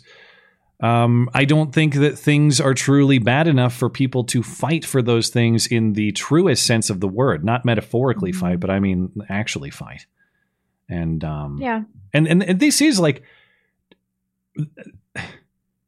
I know I just characterized this governor's move as a threat, and I think that it is. So I don't mean to minimize it, but I also think it's sort of a shit test. It's just like, what can I get away with? Like, yes. What kind of shit can I talk to them? What kind of threat can I make that they'll just put up with? So like post-wall women in government are exercising their previous sexual market value by shit testing the populace. Yeah. Wow, that's like the most insightful thing you have ever said. That's totally what's happening. That's a long list. Let's not overstate. What can I get away with? You're totally right. God, why didn't I think of that? Well, you've had plenty of female critical commentary throughout, so don't sell yourself short. Yeah, I mean, but there are still people. I don't want to bring up Ted Lieu because for once he had a take that wasn't super retarded. But there are people like Ted Lieu and men that will try to do similar things to this. Yeah, it's certainly not exclusive, but trends are trends, and I can't deny the trends in play here. In terms of the lack of enforcement, I won't be surprised if this lady gets exactly 0 citations issued for this nonsense. So we have just law enforcement unwilling to enforce this since it's not law. You also have lawsuits that might stop it. Over the weekend, the National Association for Gun Rights and Foster Haynes, a member who lives in Albuquerque, filed documents in federal court suing Governor Grisham and seeking an immediate block on the order. So you may see a quick injunction in this case, considering, again, it isn't actually law, it's made up nonsense, and considering it's a massive encroachment on the Second Amendment right to carry, again, affirmed by the Supreme Court last year in the Bruen case. State Senate Republican Minority Leader Greg Baca says, and he says there are 2 other lawsuits coming from both the House and Senate Republicans. They will also be seeking a restraining order in state court to stop enforcement. I want to know, too, from the DOJ, I have been informed by multiple federal lawsuits within just like the last year or two. See Douglas Mackey, the Hillary meme guy, and see Donald Trump in his January 6th speech or whatever they're mad at him for in the Jack Smith special counsel case, that it is a federal crime to conspire to deny a constitutional right. That Douglas Mackey, the meme guy, conspired against people's voting rights when he made those vote for Hillary by text memes on Twitter. And so he's going to prison for that. And that Donald Trump, in all of his in his January 6th stuff and trying to pursue legal means of addressing election fraud grievances, that he was actually denying your constitutional right to have your vote counted properly. This lady is blatantly conspiring to violate people's constitutional rights. When is the DOJ going to step in and stop this? I have not heard any plans for that. There's also calls for impeachment coming from Republican lawmakers in New Mexico. Good for them, but unfortunately, unless I'm missing something, that has no chance. The state house and Senate are both dominated by Democrats, if my sources are correct, and we know their loyalty is to their own, not to the Constitution or to the rights of the people. Bottom line, again, for many reasons, this order is going nowhere. The cops aren't going to enforce it. The courts are probably going to stop it. But that's not good enough. In a proper country, this loon should be afraid to threaten the rights of the people in the way that she did. So Big Bird costume, town square tomorrow. Make it happen, Albuquerque. And of course, I'm talking about this is a work of fiction I'm creating for my upcoming novel in Minecraft. Of course, it's going to be a compelling read. So look for that hitting bookstores soon. They're going to, what's his name? Enrique, what's his nuts? Enrique Tarrio. Can I set the record? Enrique Iglesias. Who the fuck is that? A singer. Right. Yeah. I could beat Enrique Tarrio's seditious conspiracy record. I may not get a hit piece, but maybe I get 23 years in prison. Okay. Anything else on that before we talk Liberty Safe? No, let's do it. These people. All right.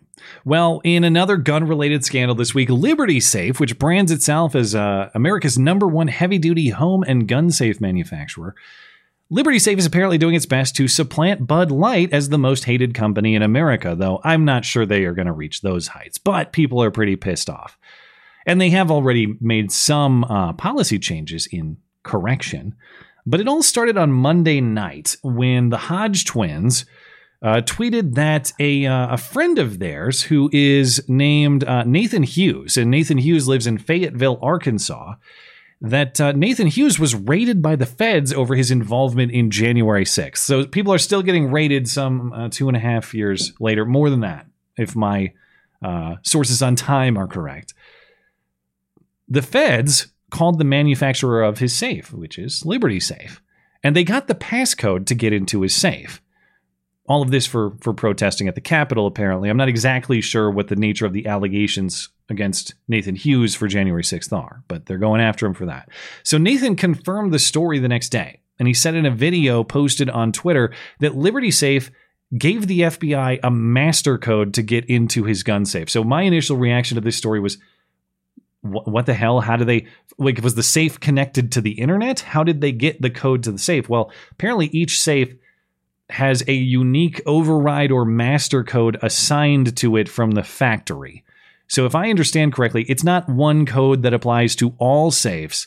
It's that from the factory at Liberty Safe, your safe has an override code that they keep on file, and they keep this on file in case you are an idiot and lose the combo to your safe, which, you know, happens, and I get it. So maybe that makes some sense. I hate that still.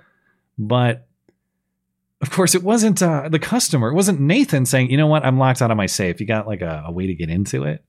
Yeah. No, it was the FBI that went to Liberty Safe, and Liberty Safe gave them this master code for Nathan's safe.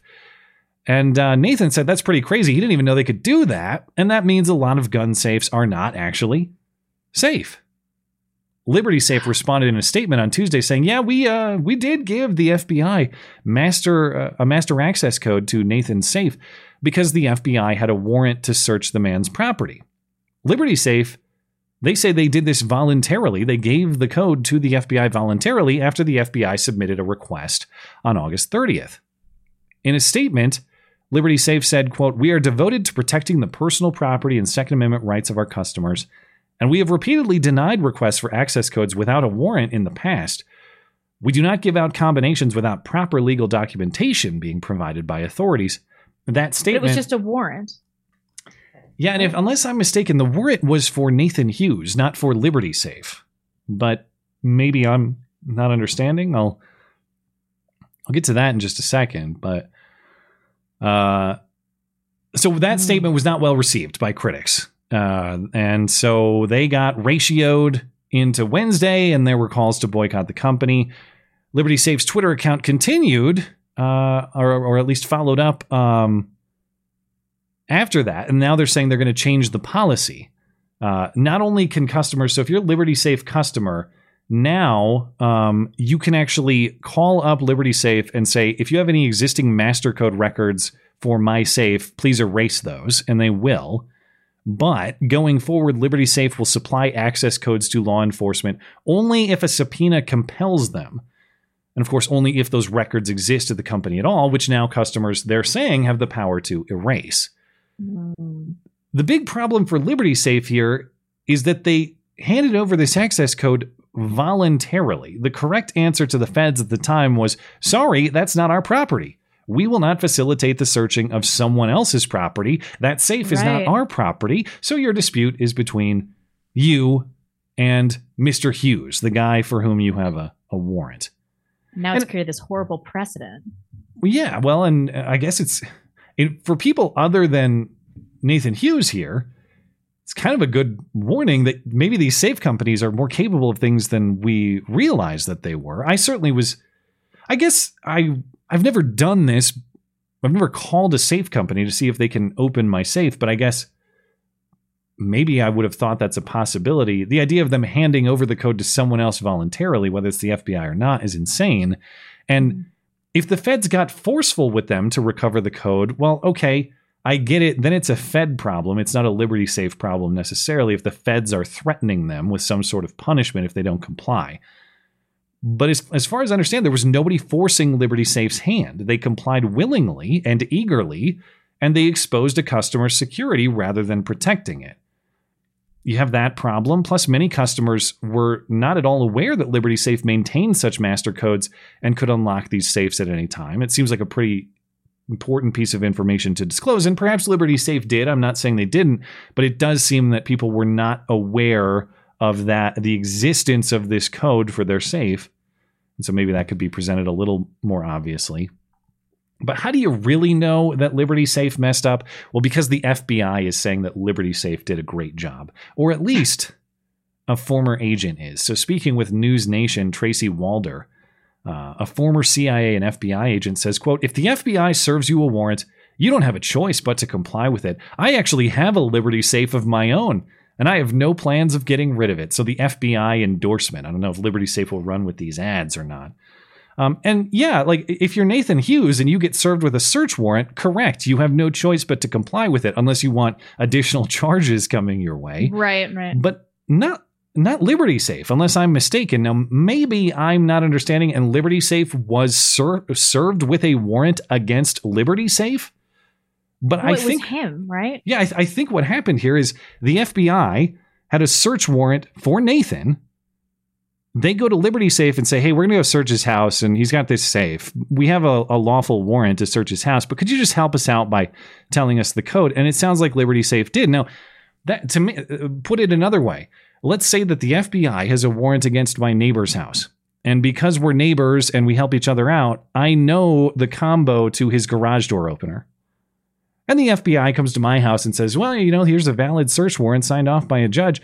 Could you just help us out by getting into his garage? Just tell us the key code. I would say, no, go away. You have No, I'm not helping you. That's between you and him.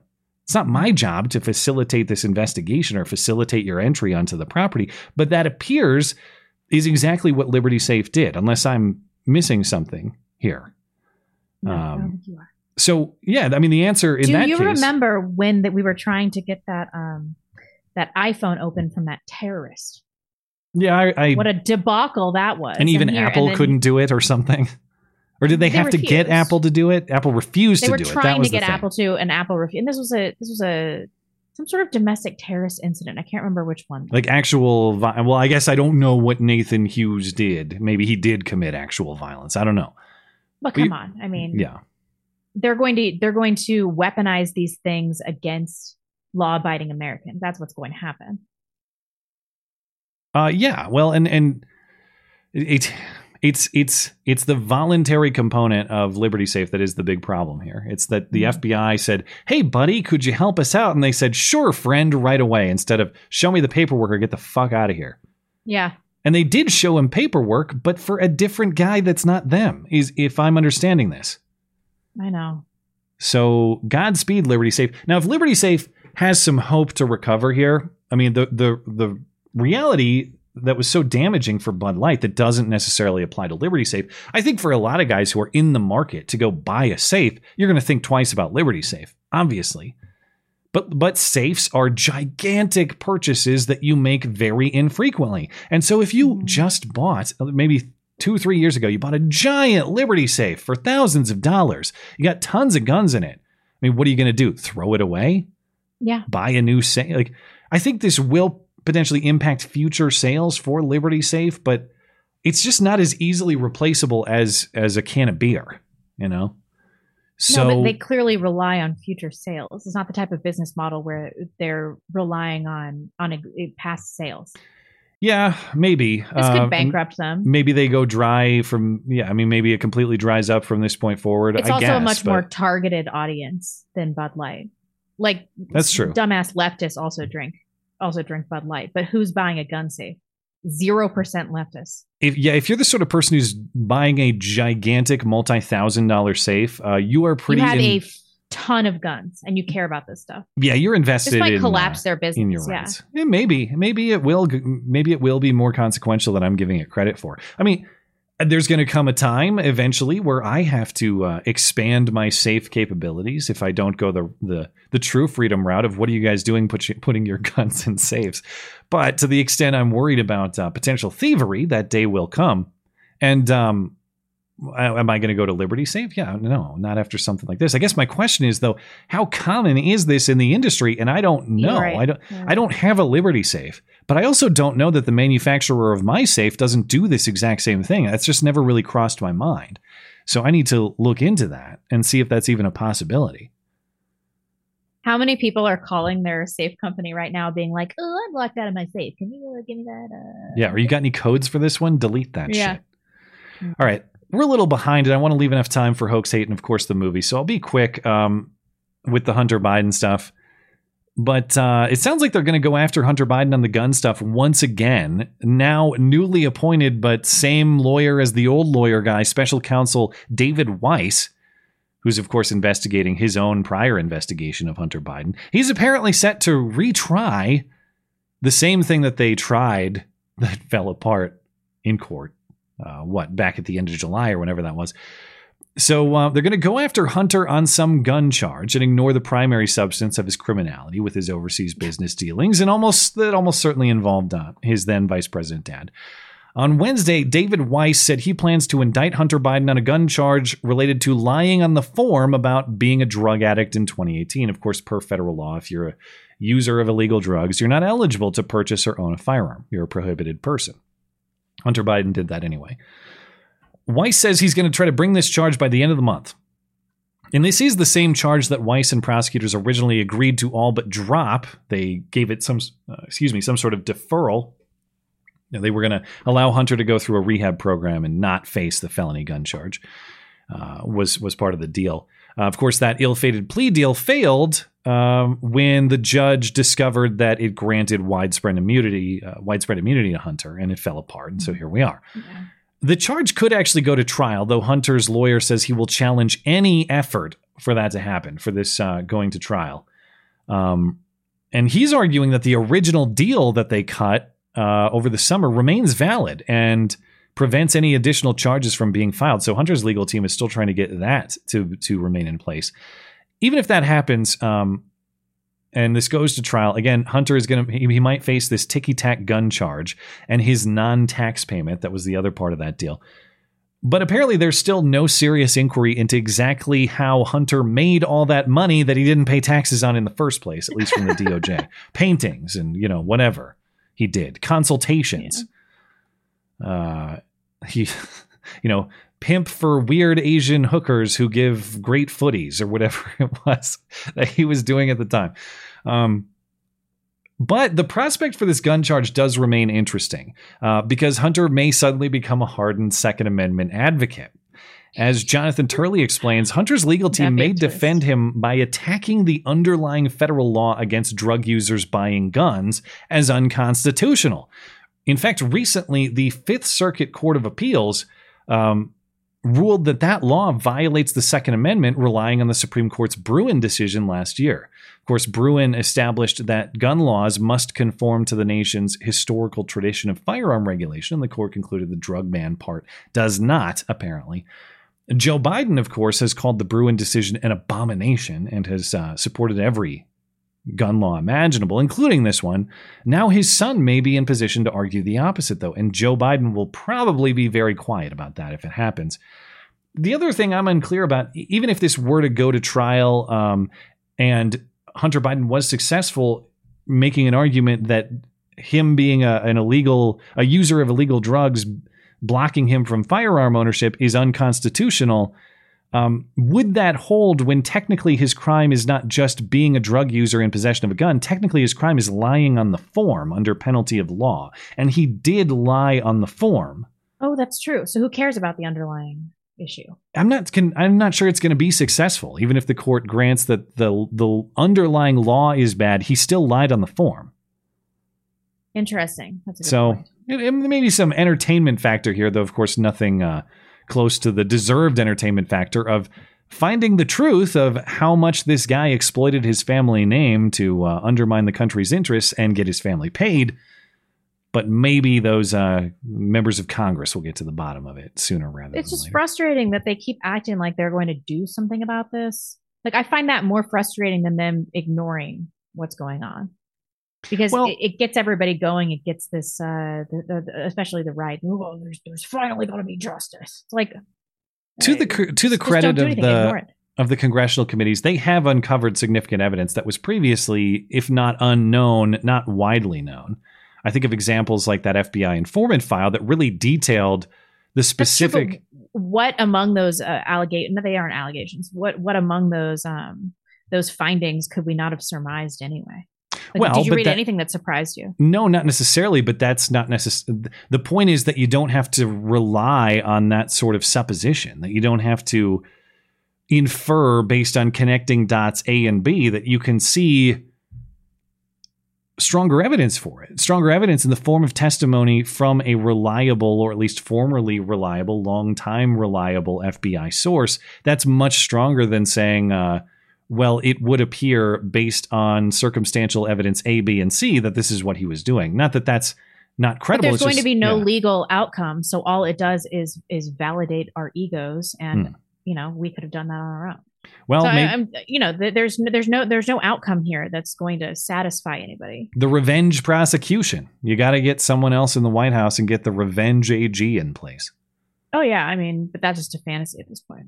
Yeah, well, we'll see how much the fortification is a factor come next year. Yeah, really. All right, time for the hoax hate of the week.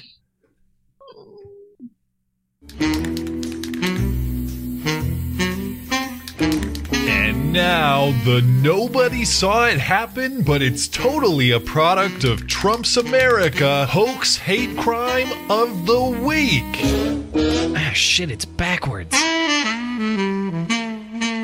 You think they'll notice? In Western Los Angeles, the manager of a gay bar called Sorry Not Sorry says the bar has been under attack from homophobic vandals and even arsonists over the bar's constant and ongoing support for the LMNOP community. The general manager does not know for sure, but he believes that it may be due to their constant and ongoing support for the LGBTQ community. He believes that is why they may have been targeted so many times. Sorry Not Sorry has never hid their support for the LGBTQ plus community, but the general manager now worries it may have led to crimes targeting his business. Everyone was in a state of shock, I think. We had a swastika just drawn in marker on the front of our restaurant.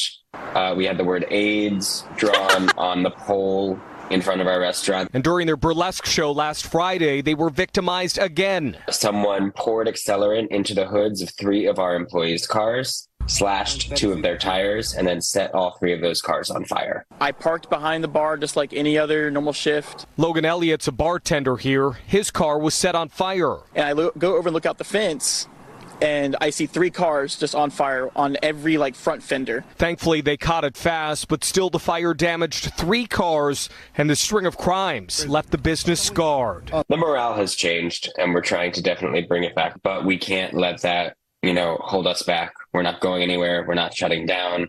We're not stopping anything. Sadly, for Sorry Not Sorry, the crimes come at a time when business has slowed, so they are hoping the crimes stop and business picks back up soon. That's real convenient. Did that first faggot have a glass eye? Did you notice that? Something was a little janky, yeah. It just happens to be when where our business is about to fail. So come out here and support us. No, none of this happened. Oh, we needed a business AIDS. Well, that's why I was so confused. I had you double check. Can we find an image of? Because I haven't seen it, at least of the vandalism part. We'll get to the arson component in a moment. But this claim of a swastika and AIDS, I heard him say, well, it was a marker drawing. Okay, well, how damaging could that actually be? Unless the guy was there for hours making a giant one out of a Sharpie. That's a really neutral thing to say. It didn't say, I'm going to give you AIDS or you probably have AIDS, but pirate. It just said AIDS. And as reported in The Advocate, it says, it doesn't even, not only can we not find images of it, it's not even clear that it was on their property. Has had swastikas and the word AIDS painted on or near its property. Now, he said the AIDS thing was on the streetlight pole outside of the building. I don't even know where the swastika was. And the story says on or near. What does that even mean? Completely unclear. And to the extent they're describing it as done with marker, it seems pretty minimal. Again, no pictures of it that we could identify. And as far as the arson, this supposedly happened during their burlesque show on a Friday night. And as you saw in the video story there were tons of people there. A lot of people there, and there were cameras on the entire event. So we have a lot of people attending this event, and we have cameras active. I don't have the images in front of me, but they were in the video story there. So despite what had to be minimum dozens and dozens of people there and cameras on the generic area of where these cars were supposedly started on fire, no witnesses, no images of them, no description of whoever did this at all. How is that possible given the amount of people there and given the cameras active? There are no arrests yet. LAPD says they're investigating. I searched for a GoFundMe for Sorry Not Sorry. You said I didn't find anything. You didn't find one either. No, but they are talking about coming out. They're like, we're doing badly. People are going to support them by giving them business. Do they need a GoFundMe? Well, you go look at their Instagram. I don't have it in front of me, but if you go look, they have an Instagram of Modest Traffic, an Instagram account, and they're promoting their events and their food and their drinks. And you will see engagement in the neighborhood of 5 likes, 10 likes. Oh, look, we got attacked by Nazis and they wrote AIDS on our building. 2,000 likes. Yeah. Oh, please, while you're here, why don't you come check out this shitty, music show that we have on Friday night? And then people think, oh, I'm here to stop the hate. I'll buy a burger or whatever. Wow. I mean, funny, especially when they're admitting, like you said, listen, we were in need of a business boost. So hopefully this does it. I just don't understand. Shouldn't have said that. It is a weird thing to say outright. But clearly, like in the story, you see that there is visible flame damage on the car, like heat damage on the car. And of course, you could stab tires really quickly. Just take a knife and do it very, very fast. But the fire thing, if this was hoax, and I have to believe at least part of this is hoax, what did they do? They said they poured accelerant, so they just like pour something all over the cars and drop a match and run, or what? They also said that it was close to a propane tank, or one of those, just like a case for a bunch of propane tanks, like you'll see at a gas station. And I saw an image of that in the news story. So if they did actually light these cars on fire next to a bunch of propane tanks, nah, they probably didn't. Ballsy hoax if that's what they did, or did they just not do that at all? Some like office meeting where everybody got together and he's like, okay, who has the shittiest car and the best insurance? You and you. Start your car on fire. Probably. I think that's how it went. I'm dead, you fucking bitch. That was real audio from the meeting. We will Jen Psaki circle back if we learn more information about the dreaded sorry not sorry Nazi arsonist who loves to make fun of people's AIDS. We never do. Hey, talk about metadata. How much data do we have in terms of hoax hate? A lot. The 7 years we've been doing our show. We should aggregate this and see how many have updates. I bet it's like 1%. Very few. And I of the many things that, if I had more resources, and these are things that may become options again in the future when I'm free to talk about things that I want to talk about, but I can't yet, but it's coming soon in a few weeks, I swear to God. Oh my God. One of the things that everybody off all the time would be nice with some more resources is like in terms of assistant work that I could use is a more formal catalog of hoax hate in that way, like a more easily referenceable archive of all of them that have been discussed. Because the only way to do that now is just to go back manually. And I save links to the source material of everything. So if you want to devote a day to it or two, you could go back and find every hoax hate that's been discussed in the hundreds of episodes of this show, but nobody wants to do that because it's not archived in real time. It's that's a big project for someone to take on now, but maybe it'll happen. This one is not necessarily a hate thing. I was convinced this is fake, but then I encountered evidence that says it's not. No, this definitely happened. As soon as I heard about this, I was like, this is hilarious and totally happened. So this Minneapolis activist, far left, victim of a brutal armed carjacking that occurred in the driveway of her home on Tuesday evening, but it was still light outside. Shivanthi Sathanandan. Did I do it? I don't know. We got to ask Raja Mohan about that one. Whatever. She's a second vice chairwoman of the Democratic. She's what? Sorry. Democratic Farmer Labor Party in Minneapolis. She got her ass kicked, and then 4 youths, who I assume were black, they fucked her up. They beat her pretty badly. She broke her leg. She has a bunch of lacerations on her head, and she has cuts and bruises all over her body. And they were armed. I don't know if they had guns or knives. And this happened in front of her kids, and then they stole her vehicle. And there were witnesses, and so she was best known for being a really vocal defund the police lady. And then she had all these posts about defunding the police, bringing the power back to the people, whatever the fuck. She did the claps. Dismantle the Minneapolis Police Department. Yeah. So she was very serious. Yeah, totally. And then once this happened, she posted, "Look at my face. Remember me when you're thinking about supporting letting juveniles and young people out of custody to roam our streets instead of holding them accountable for their actions. You could have been reading the obituary for me and my children today." Well, dang it. Don't taunt us. Some Indian immigrant that wants to defund our police and change our culture gets her ass beat and her car stolen in broad daylight by a bunch of like reckless black youths. The story is hilarious. It has everything. This is hilarious. Now, this is exactly what she gets. I will admit that I thought this was fake based on almost no reading of the story and just looking at the photo. Do you not think that the blood looks fake, though? I don't know. I mean, maybe, but this for sure happened. There were like her children were witnesses, and I think there were several witnesses on the street. It was daylight. Yeah, and they broke her leg. This isn't like look at my little cut. I mean, she had like a broken femur. Admittedly, I did a broken femur. Holy shit! Seriously, I think so. Let me. That's look. like life threatening. I mean, even a tib fib can be life threatening under the whatever, certainly if it breaks the skin or whatever. But broken femur that's really serious. The reason I thought this was fake though is because like the blood on her face is nonsense. Like where there's blood like that just looks like she took a Q-tip and sort of applied it to her nose. Like where's that blood even coming from? It's just starting from nowhere and dripping down her nose because why? It looks like a Halloween makeup, like a badly done Halloween makeup. Yeah, okay.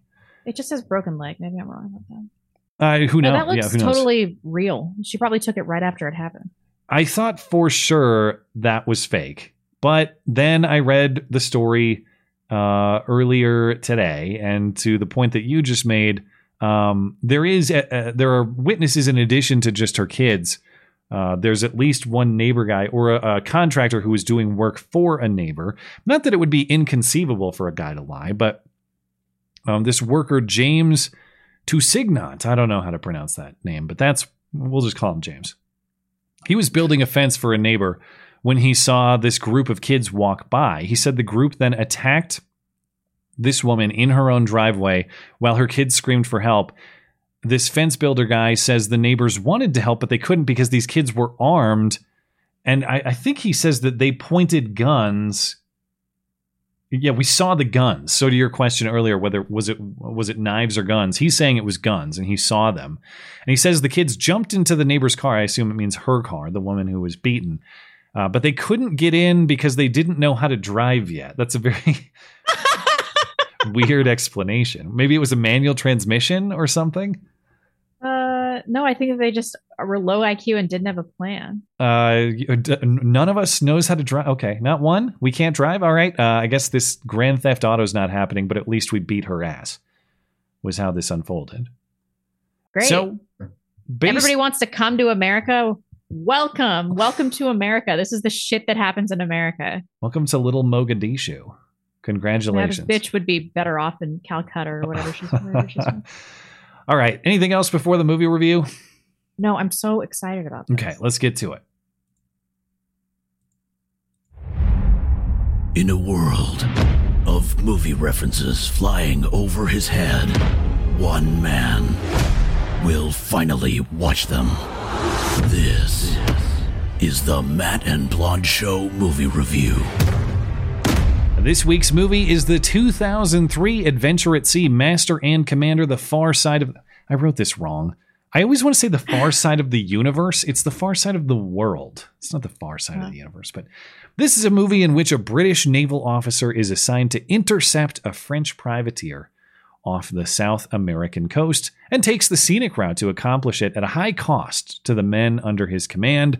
From movie picker The House Always Wins, it's a fascinating look into 19th century naval life and combat, where combat was both grim and more distinguished. As far as listener Jamie and Jeannie's AI art for the week, they really tried with Blonde this time, but I've seen better work from the AI. I thought a mix between Chucky and Owen Wilson as Hansel in Zoolander. Why is my face so small? Yeah, the proportions are all off. It's like your whole head is kind of tiny, and then you still have like weird man arms.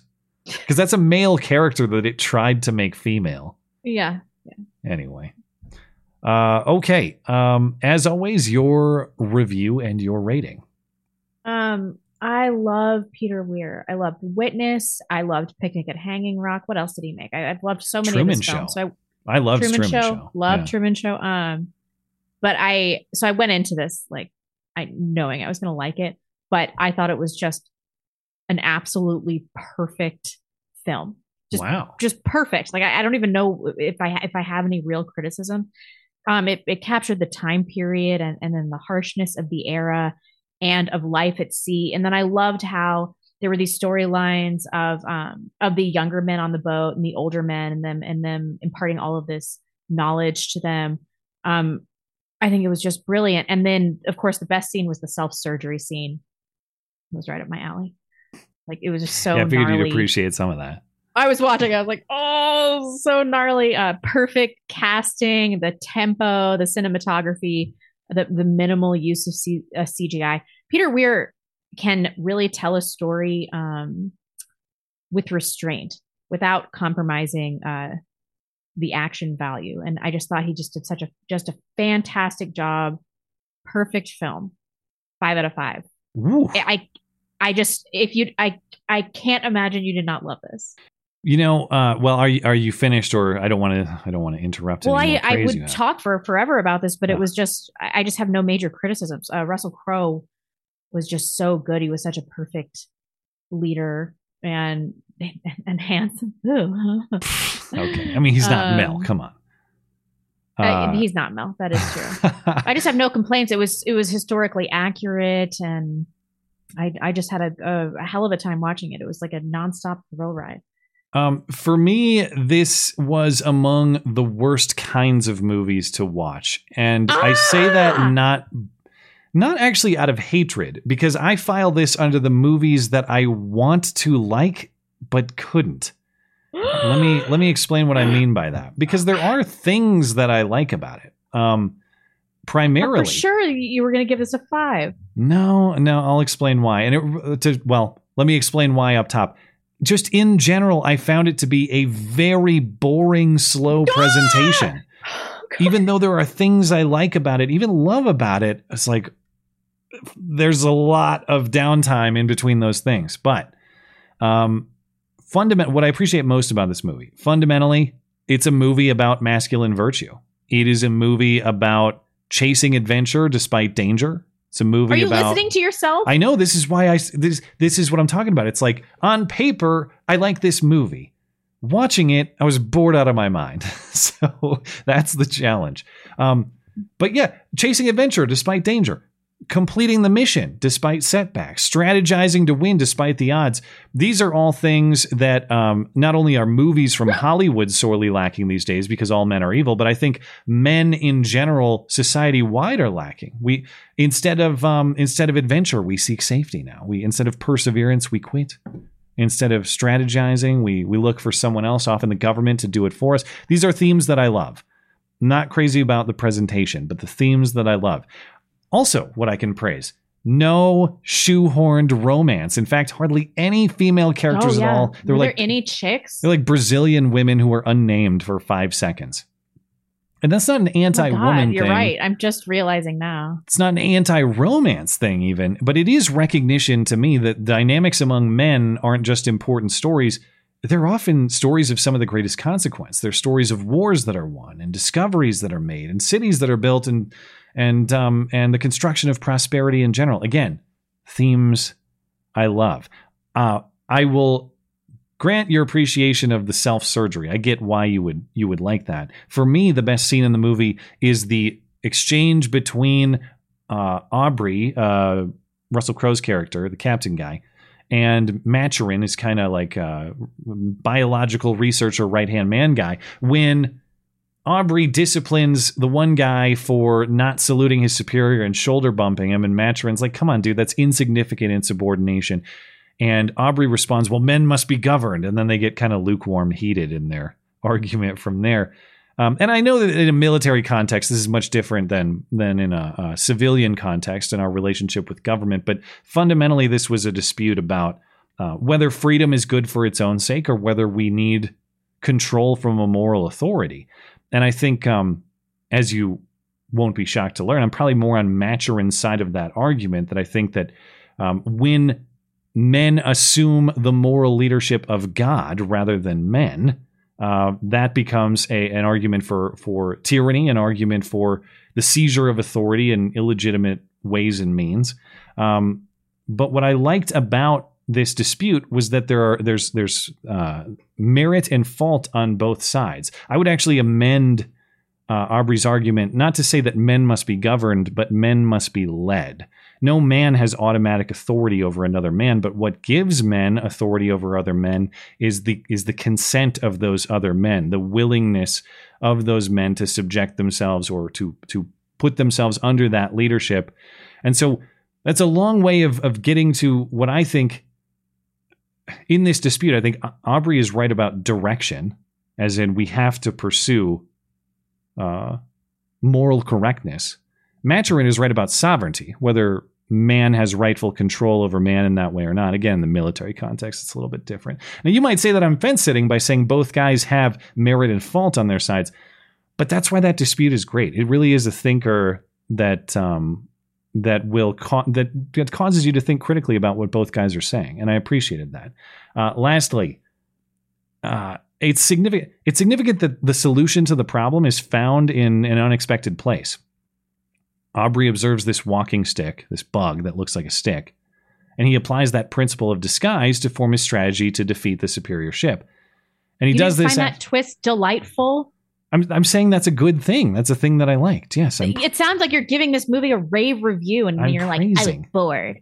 Yes, I was bored. God's sakes. I have an aneurysm over here. No, you're going to wait. I don't have my button handy. You're not going to have an aneurysm. You're going to have a... Hold on. Comedic timing off. There we go. Deep vein thrombosis, DVT. That's what you're going to have. Anyway, okay, so he's trying to strategize for how to defeat this ship, and the whole time he's been telling his right-hand man, we're not going to do this stupid biological zoological research. That's a waste of time. Oh, wait. That actually provided us with a principle that we can apply to the task at hand, which is using a camouflage to attack the ship to defeat it. The point that I love about this is like expertise in a particular field in one particular area is not always the solution to even that particular problem. You would rather know a lot about... No, wait, I don't want to get this backward. You would rather know a little about a lot than a lot about little. That is to say, if you have a wide range of knowledge about a variety of topics, you can grab principles from different areas and apply them to solve problems and think creatively. And that was a great demonstration of that. So yes, did I just get done praising all the great things about this movie? I did. That said, bored out of my mind. And I hate that I was bored out of my mind. I felt like it was a nonstop thrill ride. I could not look away the whole movie. Maybe I caught this movie at the wrong time where I'm deep in my DVT and maybe I'm tired from the family travel or something like that. But man, okay, the pace, like I get that this movie is presenting trying to do an authentic presentation of 19th century sailboats, right? And those are not race cars. They're not fighter jets. They move slowly, and so an authentic presentation requires that. My face is going to get stuck like this. But authenticity in a historical presentation and entertainment are not synonymous things. In fact, most of history can be very boring, and I thought, in general, there's a lot of time between the exciting, interesting parts in this movie, and I'm really struggling in the intermittent parts, which is like, okay, the crew, we're fighting off undernourishment on the boat. We have boring, soft-spoken dialogue at sea. We have amputation prescribed for every other injury. I get it. I understand it. And I really, even though I appreciate some of the disputes that I was just talking about, I thought the personalities were as boring as could possibly be. Oh my God, I hate you. Much like their ship deck scrub brush, they were all utility and no fun. And I was joking. You think that guy killed himself because Aubrey, he couldn't live up to Aubrey and the ship's expectations? No, he killed himself because the speech to inspire him was so fucking boring. That's why he killed himself. And I would refer to him by name, but I already forgot his name because he was so fucking boring.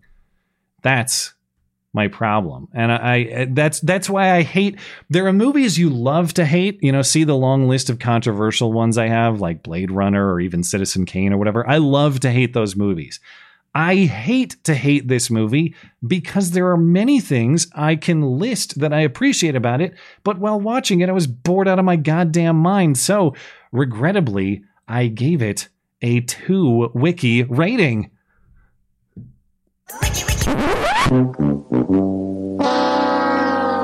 It's definitely a no for me, dog. But it hurt. What? It hurt me to do it. Oh my God! Show divorce. Show divorce. Yeah.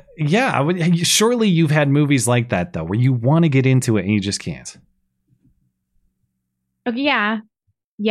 I felt the same way about Reservoir Dogs because I'm generally a Tarantino guy, and I wanted to like it. I hated Reservoir Dogs, so I have a hard time believing that Master and Commander is on the same level of filmmaking as Reservoir Dogs, which was a giant pile of dog shit. I'm clearly in the minority. Almost half the early voters agree with you. It's a 5-wiki production, so my inability to find entertainment in it is clearly not the majority view among people who have voted early. So I will grant that. It's so weird though, because I was watching it and I was like, Matt is going to just love this movie. I want to. He's going to love it.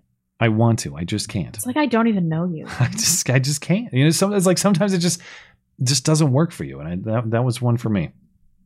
Next week, The Hunt for Red October, which I've never seen either.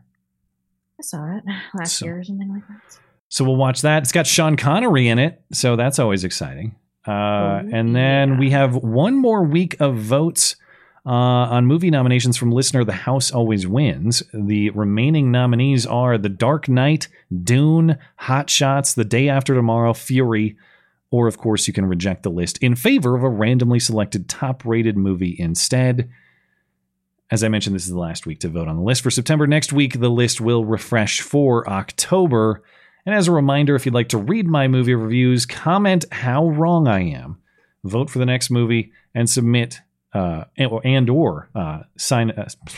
Let's try once again. And or sign up for the chance to be the movie nominator for the month. The one and only place to do it is in my weekly movie review column, linked in the description and on the homepage of the website. That is mattchristiansenmedia.com. Or perhaps if you're mad about this review, try mattis.gay, and that will be a more satisfying web address for you. I just don't understand.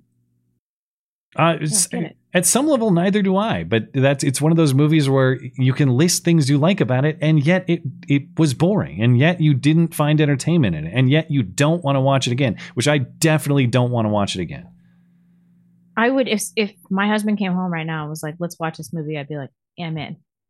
Did you guys watch it together? Or did you watch it alone? I watched it alone. Oh, okay. So, and he hasn't seen it, I take it? No, he saw it and he was like, "Oh, that movie's really boring." See, he knows. He's got it. But I think he was in a weird headspace. Listen, I'm rationalizing, all right? My husband cannot have a bad opinion about Master and Commander. All right. That's all I've said. Truman Show. And I look forward to the people who are going to be mad and email me or write comments. I actually kind of get it. Like this is one of those cases where I'm, unlike the aforementioned Blade Runner or Citizen Kane or these movies where I will stand by my passionate hatred for these movies, this is one where I have a regrettable dislike. And so I'm not going to fight the people who like it. They're not fakers like the Kane lickers. The Kane lickers are liars. Nobody actually likes that movie. I understand. I loved that movie. I understand how people like this one. Anyway. I'm in labor right now. We're due to, that we're not due for anything. That's the end of tonight's show. We just got to catch up with the chats, and we'll call it an evening. Let me catch up on Rumble here.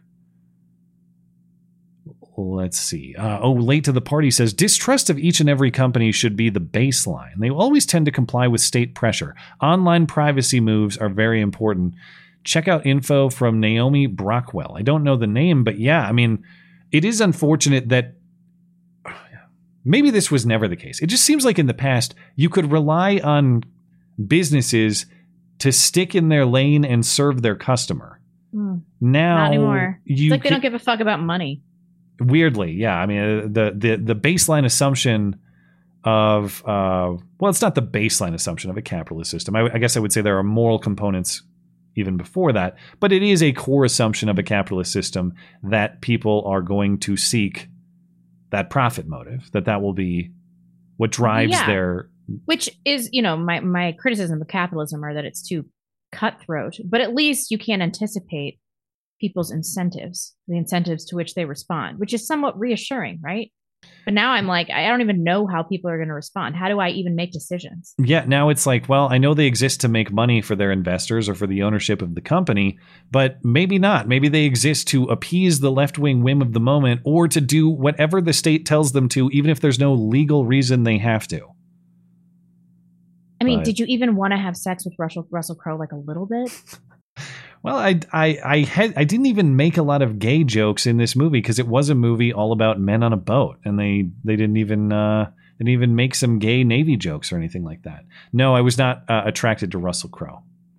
I mean, come on, like if you had to. No, there's like no Desert Island, one man. No, what are you trying to trap me into here? I don't know.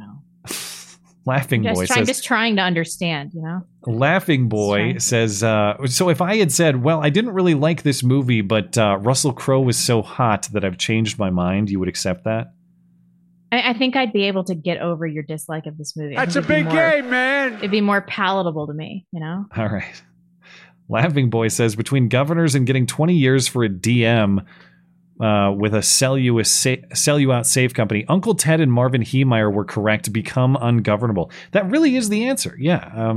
That the fundamental truth in the Declaration of Independence, not just that government exists as a moral matter at the consent of the governed, as a practical matter, that's how it exists too. There are more of us than there are of them. Their army is not as big as the general citizen population. So as soon as we get serious about giving these people the finger, their power evaporates. If not all of it, like, sure, I guess they can pick a fight, but it'll be a losing fight. That's the point. As long as we remember that power comes from us, it is not given to us by them. Laser 47. This week's AI art, blonde looks like Celine Dion performing at a show. I mean that. Celine Dion. Let me get this back up here. I mean, listen, I'm not going to simp for Celine so hard, but Celine Dion's better than that. I mean, like 30 years ago. Well, I guess, yeah, Titanic era Celine Dion. She's like the pointiest of all women. She is pretty pointy. And I know how you feel about pointy women. But I also, look at this. What am I looking at here? Again, it's weird. Poor proportion Owen Wilson from Zoolander. Bro, this AI art thing is out of control. Okay. I finally wore down people in the Discord to send me those deepfakes that were going around. Oh, yeah. And they're terrible, like, you know, because the AI still hasn't gotten there. But, like, I know that the person that made them, it must have taken them 30 seconds to do it. As in it doesn't even require high effort to be convincing anymore. It doesn't require any effort to be somewhat convincing. Every chick had a different body. It was very obvious it wasn't me. But you know, that's kind of troubling, like the lack of effort that has to go into this. Are you well? We're all set on Rumble. We're good on DLive. We're good on Odyssey. Thank you guys over there. So let's catch up on YouTube and Tippy Stream. I think we left off with Boogeyman. Yeah. I doubt it. Thank you, buddy. Trapped in the World. I love the ideas you guys discuss, and I love Matt's commitment to fact-based analysis. But you don't have explosions, so I have to downvote your videos, I guess. Matt's rule. Not mine. I mean, I don't know that that's the most charitable characterization of my review, but... He sent this at like 20 minutes into the show. I don't know how... Well, I'm sure he read the review before I actually went through it, because I usually post it, you know, Saturday night or Sunday before the show. But to the point, if I made my precious fact-based analysis as dry as possible, and I deleted all of my stupid sounders, and I deleted blonde spicy commentary, and I just made it to the facts, no entertainment factor whatsoever, like, would there be value in it? I hope it has value for its own sake, but I also hope that the reason there's value in my production is because it provides you with some level of entertainment value, that there's some laugh, that there's some shock, that there's some surprise, that there's something that you didn't necessarily expect or you didn't see coming that just provided you with that little bit of enjoyment. That is, that's what I was missing in this movie. And I know we can just call that explosions. I get it. I mean, I know that I probably should prioritize the intellectual merits that this movie brings over the entertainment factor of cool visuals or awesome sound, or this point in scripting was really great or something. I understand. That's why I'm not trying to fight you too much. I'm just saying entertainment value matters. And even in this production, I try to deliver it, though some would dispute the results correctly. Metal rules. Keep up the great work, fellow patriots. Thank you. Well, thank you for supporting the show. Knuckle Hunky Buck. If the Constitution is an absolute, then neither are any laws against borrowing a governess to dress her as Sticky Big Bird for early Halloween. Yeah, she definitely deserves an early Halloween costume. And you're right. The laws, the supposed assault and battery laws that would, if not the insurrection laws that would ban such a thing, they're not absolute. And we have decided that it's an emergency. So unfortunate for her, that is her fate. In Minecraft, in the novel that I'm writing. Correct. Lost my place. Long John. Matt and I once went to January 6th. I took my Polaroid camera and we took some sweet selfies with it on Nancy Pelosi's desk. We stashed them in Matt's library safe. Liberty safe. That makes more sense. I hope the feds won't find them. They have. They did. Yeah, well, I can confirm I don't have a Liberty safe, but like I said, I'm not.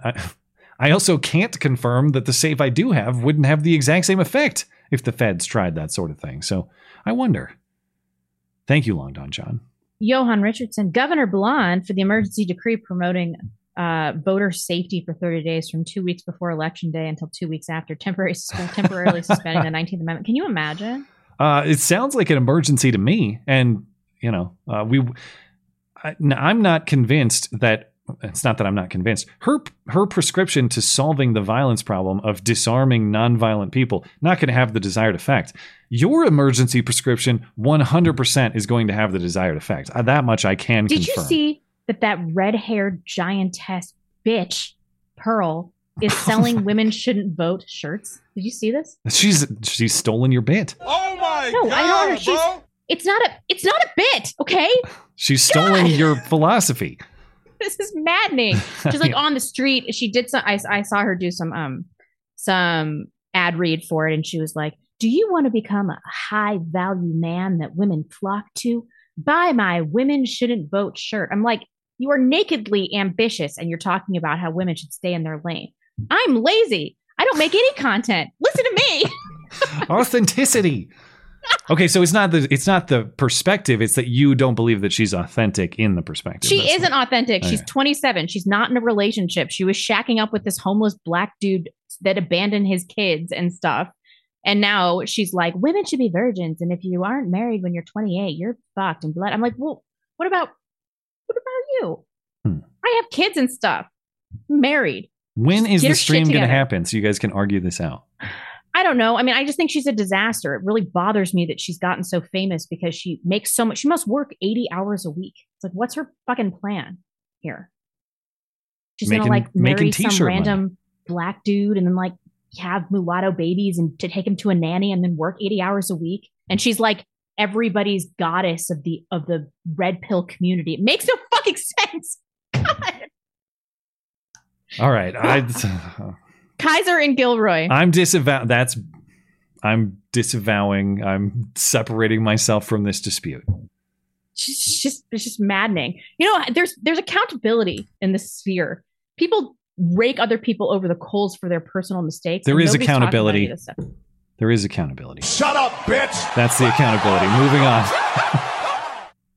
Kaiser and Gilroy. Hey, you two. As we approach my 46th, you old son of a bitch, this coming Friday, I'd like to wish Blonde safe travels when she goes to the Japans. I heard Hiroshima and Nagasaki are the bomb. It's not against the law, bro. Fuck you. Oh, I didn't know. I got to find my LaDonna. I wasn't ready. It's not against the law, ho, fuck. Thank you, sir. God, I love LaDonna so much. Issue. AI Matt is sure looking good these days. Got a tip for the AI duct tape production. I can't believe Matt survived a trip to San Francisco without any contact to needles of feces lining the streets of a once great city. Dude, it really did used to be. I remember going as a kid and being like, this place is magical. Every time I go, I get kind of sad because even though it's not for me, like that really condensed, compressed urban life is not for me. It's just there's too many people too close together. But when you're out there in, in not a block without a homeless encampment on it, which is becoming more and more rare, even in the air quotes nice parts of the city. When you are standing there and you see like the iconic Golden Gate, and you see the architecture style, and you see the city skyline and the fog rolling in, it is a very unique, beautiful, one of a kind city in the world. And if you could actually clean it up, I get why people love it. It's not for me, but I completely understand why people would fall in love with that and why they have. And the weather is just perfect. I mean, it's kind of cold and rainy and crappy in the winter, it's so but good. It's like Ireland. It feels like Ireland or something. Yeah, I get why people would like it. I think I'm in the minority too, in that I kind of hate the architecture, but it's unique. You see that style, like the painted ladies, or you see, I don't even know what to call it, but when you see San Francisco architecture, San Francisco. The other cities just aren't like that. And so even if it's not for me, I can respect the uniqueness and the individuality, but it's totally ruined. I mean, what was an iconic American city? I mean, driving from the airport to the more northern part of the peninsula, to speak in generic terms, like a good drive through the city. I'd be exaggerating to say all, but most blocks have tents on them and vandalism and crazy people walking around being loosely threatening. I mean, I don't know how. I did see one CVS that was open. I thought, there's the one that survived. They did it. Take a picture. Yeah, I mean, it's and I don't consider myself a fearful person. Like, if someone wants to start some shit, like, okay, I guess I'll defend myself. I'm not afraid of like sketchy looking people necessarily. I am afraid of the circumstance. Like, I didn't even want to walk on the street at night because I see these deranged, drug addicted people. And it's not that I'm afraid of what they're going to do to me, though they probably would do bad things. I'm afraid of what the justice system, the so-called justice system in California, will do to me if I have to act in my own defense or defense of my family. That's why I avoid the situation entirely. Yep. Yeah. Sucks. Totally. Shit, where was I? Jonathan Prezios? I don't know. I think this was a little trigger happy. The cop really didn't need to be in front of the car. Am I getting soft? Lol. Yeah, I mean, she could have killed him. You can't just let criminals like that go. Well, if the cop doesn't need to be in front of the car, what is the solution? That she just drives away and they chase her until when? Like, at some point, you have to stop her from driving the car if she's driving the car to evade a lawful arrest. So how do you stop the car from being driven if not to block it? Maybe you'd prefer that they block it by car, I guess. But I guess what I'm saying is, to the extent that the initial confrontation was lawful, and I guess it was a pending arrest, what they were trying to do was initiate an arrest. Was that lawful? Yes, insofar as they had probable cause from the witness statement inside the grocery store. If they are lawful in the physical stopping of her, which they were, her presenting a lethal force in response to that, that's on her. Whether the lethal force is by gun or car or anything else. Like, could they have not stepped in front of the car? I guess. I don't think that they were wrong to do that insofar as the physical confrontation itself was justified by the probable cause established in the moment. So, it's like when I was talking about this, it's like, okay, if we want to have these conversations about police accountability, like, yeah, I mean, I am a person who believes in that and wants government accountability and wants government limited and wants to make sure that your rights are respected. I'm willing to listen to those conversations. Maybe police made a mistake, 2 mistakes, a short list of mistakes in this case. What is her list of mistakes? Yeah. And when does she actually and her family, when do they own up to an ounce of accountability in the million steps that she and her family took to create this situation in the first place? She's innocent. It's like, how could you possibly look at all this video evidence that we have? How could you possibly say that? So, and I'm not saying you, Jonathan, I'm not saying that's the case that you're making, obviously. I'm just saying the people that want to blame the police and defend her to the end of the earth.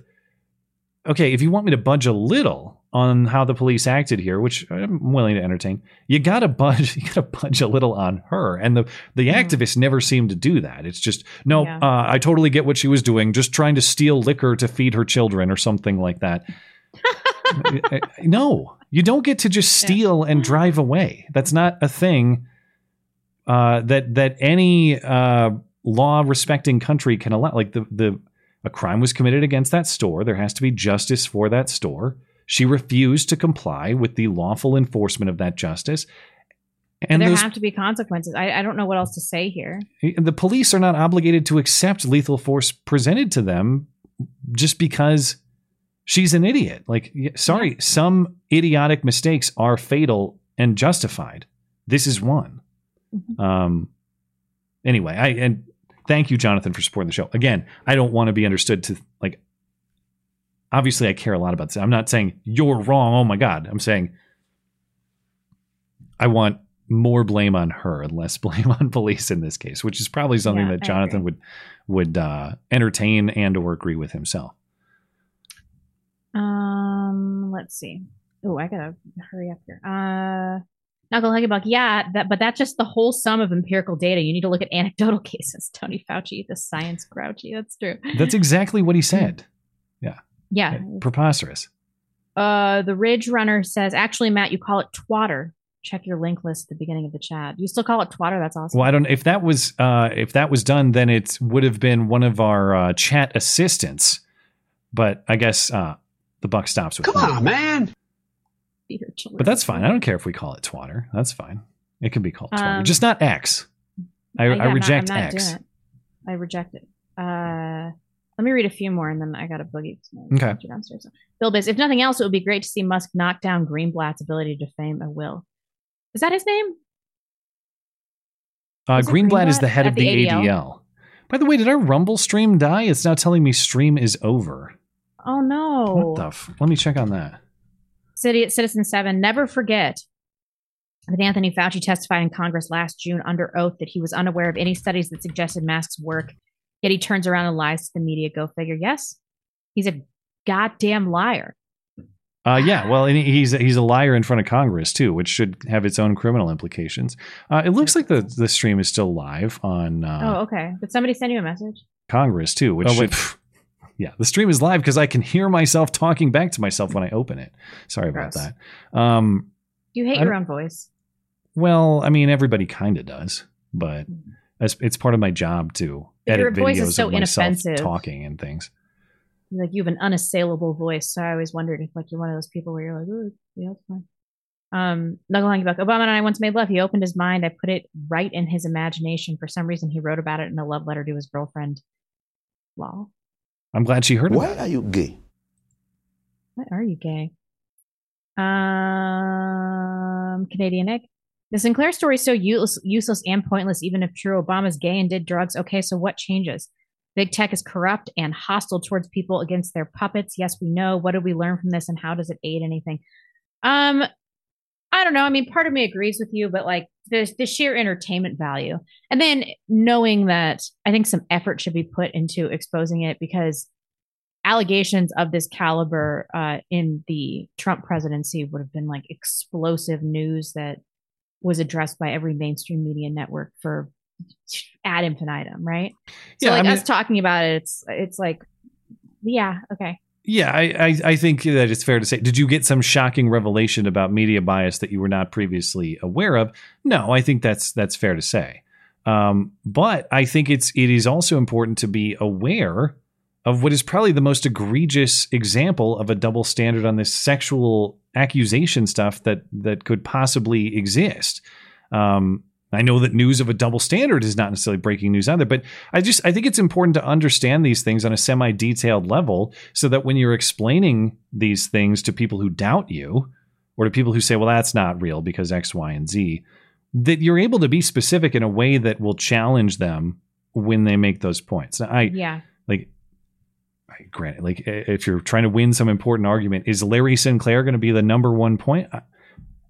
Maybe if Christine Blasey Ford is the number one point on the other side. That's all I'm saying. It's like, whether the gay sex actually happened or the smoke and crack actually happened or not, Yeah, I mean, it's not the most consequential thing in the world, but the treatment of one is irrelevant and the treatment of others as campaign breaking or Supreme Court nomination breaking, that is important if we want to have a country that is anything close to fair, which it's the point of the chatter. Who believes in that illusion anyway? Yeah, I mean, maybe not, but anyway, you're certainly entitled to be bored with the story in the same way that I'm entitled to be bored with Master and Commander. You know, sometimes it just doesn't work. Just had to bring it back around, didn't you? Sorry. Son of a bitch. Long John, make sure you dine on some whale while you're in Japan, Blonde. You can tell us what it's like and if we should eat whale too. I can't do that because of the mercury content and the radiation. Yeah. Also, you shouldn't eat whale. They're very smart. They communicate with other whales in their pod. I don't know. Tanapra. Appreciate the stream tonight, guys. Going through a rough situation at the moment. Nothing worse than a good gift being used for bad intentions. That's cryptic. God bless y'all. I'm sorry to hear that, bud. Well, all the best to you as well. Turns out okay. Thanks for supporting the show. Vivi says, "Hey, Matt and Blonde, I'm looking for better ways to spend my time instead of watching BS and playing video games nonstop. If you're in need of a technical consultant pro bono work, mind if I reach out? Thanks. We actually don't let anybody work for free. Just as a general rule of thumb, we don't do it. I mean, I guess we're not going to stop you, but we don't need anything done. We got it." Yeah. I'm certainly willing to hear you out, of course, but as I've frustratingly alluded to many times, there are some opportunities and changes coming.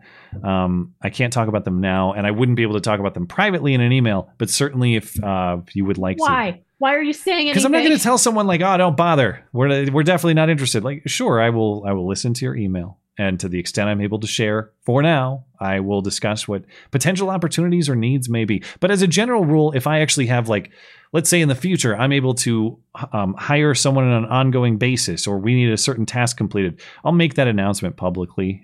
Hey, okay, what if we throw them $100 to compile all of the hoax hates and follow up on them? Yeah, if you think you can automate that, you are a real technical wizard. Maybe, though. Let me reload. Do you have? Yeah, Joshua Ulrich says, obvious answer to the New Mexico governor is a conservative state suspending the 19th Amendment during the 2020 election, citing the dangers of women voting for Biden. Looking forward to Japan, but Blonde, please don't spew ramen. Yes, I hope someone does this sort of response. It would be hilarious to watch. Thank you, Joshua. Knuckle Hunky Buck says, on any given night in front of Sorry Not Sorry, that isn't even the only poll covered in AIDS. Well said, as always, Hunky Buck. Oil King. ADL tried to hide its origin. Yag, I tooted decorum. This is the Oil King language that nobody understands because he's like Saudi or something. Yeah. Nora Vincent ended Filthy herself because Arab. Women treat men worst. Get strong, get strong, get strong. Everything just sucks. See, this is the... We always appreciate trying to decode your messages, Oil King. Thanks for supporting the show. Holden Mulray, and then I'll read Esoteric Unbound. Yeah. What is the lowest denomination of currency, bill, or coin that you pick up off the floor in an airport bathroom? $5. What about you?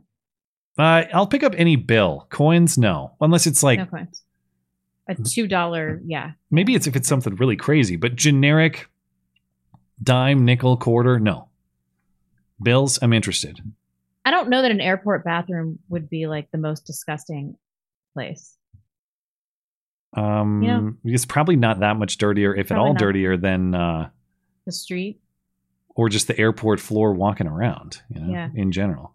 Okay, Esoterica Unbound, I'm going to read these straight through. Waited until the end of the show so as not to be a buzzkill. Prior to leaving for work on Wednesday, I discovered that my wife of 26 years had passed away in her sleep. Oh my gosh, apparently just moments earlier. Matt, you covered a lot of important issues tonight with principal insight, and while both being funny and passionate. Oh, whoops. Wait. That's a different chatter, isn't it? That's Hunky Buck. Yeah. That was Hunky Buck. Sorry. Hunky Buck, I'll come back. Let's see. During the past 12 years, our marriage could be difficult at times due to the toll that her years-long battle with depression was taking on her physical and mental health. All this is to say, take some advice from a chastened old fool. Don't finish any day acting out, even in the slightest way, your feelings of disappointment or frustration with someone you love. Don't assume that you can put off to another day apologizing for your impatience or telling them how much they mean to you. You're not owed another day with them. and it may not be in God's plan for you to be blessed with one. Hmm. Oh, I'm so sorry to hear that. I'm sorry. Very well said in the loss. And of course, we are sorry to hear that. But I think that is one of the most important lessons you can learn in life. It's not to say that no conflict is worthwhile. There are conflicts that are worthwhile, even with family members sometimes. But the risk of a person with whom you are in conflict dying exists every single day that conflict continues. So even if you can't resolve the conflict, to the extent you're able to make peace with that, or if you would be comfortable with that person leaving you without ever having resolved that conflict, you got to be squared away with that in your mind. And and I hope that you were able to have some peace with that before she left Esoterica. But I guess he's not very explicit about that. But to the extent that he's giving us the lesson here, perhaps not, I suppose. But I couldn't have phrased it any better than you did. So thanks for the words of wisdom for the chat, and of course for supporting the show. Knuckle Hungy Buck. Matt, you covered a lot of important issues tonight with principled insight, while being both funny and passionate, and Blonde made some great points also. I was bored out of my mind 2 out of 5. I mean, I'm not going to fight you. Well, it's not my concern. You can do that. And I'm just saying, I know people are going to jab at me for this, and that's fine. But I will say, even if it's not Master and Commander, I know you all have a movie like this where it's like, yeah, there's stuff I like about it. In fact, stuff I really like, but I just hate it. Like, I was bored out of my fucking mind. I didn't enjoy watching it. I know you all have one of those. Jason Takes. Friendly reminder that 2 is still below replacement rate. Hashtag keep shagging. I don't want to hear it from anybody. This is my last baby. I'm done. No one believes you. I'm 35. I can't do this again. Do you know what this pregnancy is doing in my body? My vag hurts constantly. Just like somebody kicked me right in the vagina. Why? If I were 20... Shut up! Silly woman! If I were 20, do you think this would be happening? Get back to me in a couple years. Cruising through this pregnancy. Yeah. Fucking hell. I gotta more than 2 is certainly in our plans, but of course, a lot of our plans are out of our control. But we will be aiming for more than 2, for sure. Let's see. Where I had to refresh here. So we got Esoterica Unbound, Oil King, Leviticus 20:13. If a man lies with a male as with a woman, both of them have committed an abomination. They shall surely be put to death. Their blood shall be upon themselves. Shall bell well. Biblical scripture. You truly are Saudi Arabia. Biblical scripture is banned in the chat, or at least Raja Mahan, I think, would want to ban that, but I guess not. Injured Guardian says, "Wait a minute, Matt is from Minnesota, but it's Blonde who repeatedly pronounces the word both with an L in the middle. I am thoroughly confused. What does that mean? Like both? Both. Oh, is that how you say it? Both? I do. Both. I guess I've never noticed that. People get mad at the way I say the word bagel. Me too, bagel. Yeah, or bag. Bag. I go back and forth. There's like bag and bag, I guess. I don't know. I don't even realize that I'm doing it, but some of that Midwestern accent stuff kind of hangs around a little bit. But I've never noticed both. Now I'll think about that. Our birthday's coming up. Now that I was just talking about how I'm old. Yeah. Well, yeah, you're at the end of the month, right? And I'm in a month and change. You're going to say at the end of your life. Well, that's not up to me. That is up to the DVT overlords. But yeah. Deep vein thrombosis, DVT. I think we're all set. I'm getting a notification from Rumble that it may have cached some rants. There might have been some missed Rumble chats. I actually can't go back and grab those because the system is what it is over at Rumble. So my apology for that. If you had a Rumble rant or a chat on Rumble that I missed and did not read, my apology. I don't have a way to read them, but of course you can email me and I'll be happy to refund your money if that was the case. So sorry about that, but it's a rare occasion where all the hamster wheels spin in unison. There's always at least one that is gone haywire, and that appears to be tonight's. Looks like we're good on Odyssey. We are good on DLive. We're good on YouTube and TipeeeStream. So unless there's anything else, we'll call that a stream. All right. Appreciate everybody's participation tonight. Appreciate your chats, your super chats, your jokes, all your contributions to the show. Very much appreciated as always. If you are listening later on demand, thank you kindly as well for supporting the show. And if you can't get enough, if you need more to listen to, head on over to the website. We got lots more stuff on the podcast page, on the audio platforms of the show. You can listen to the call-in show replays. You can listen to some of Blonde's interviews. All sorts of stuff you might not find on YouTube. MattChristiansenmedia.com or mattis.gay if you like the simple web address.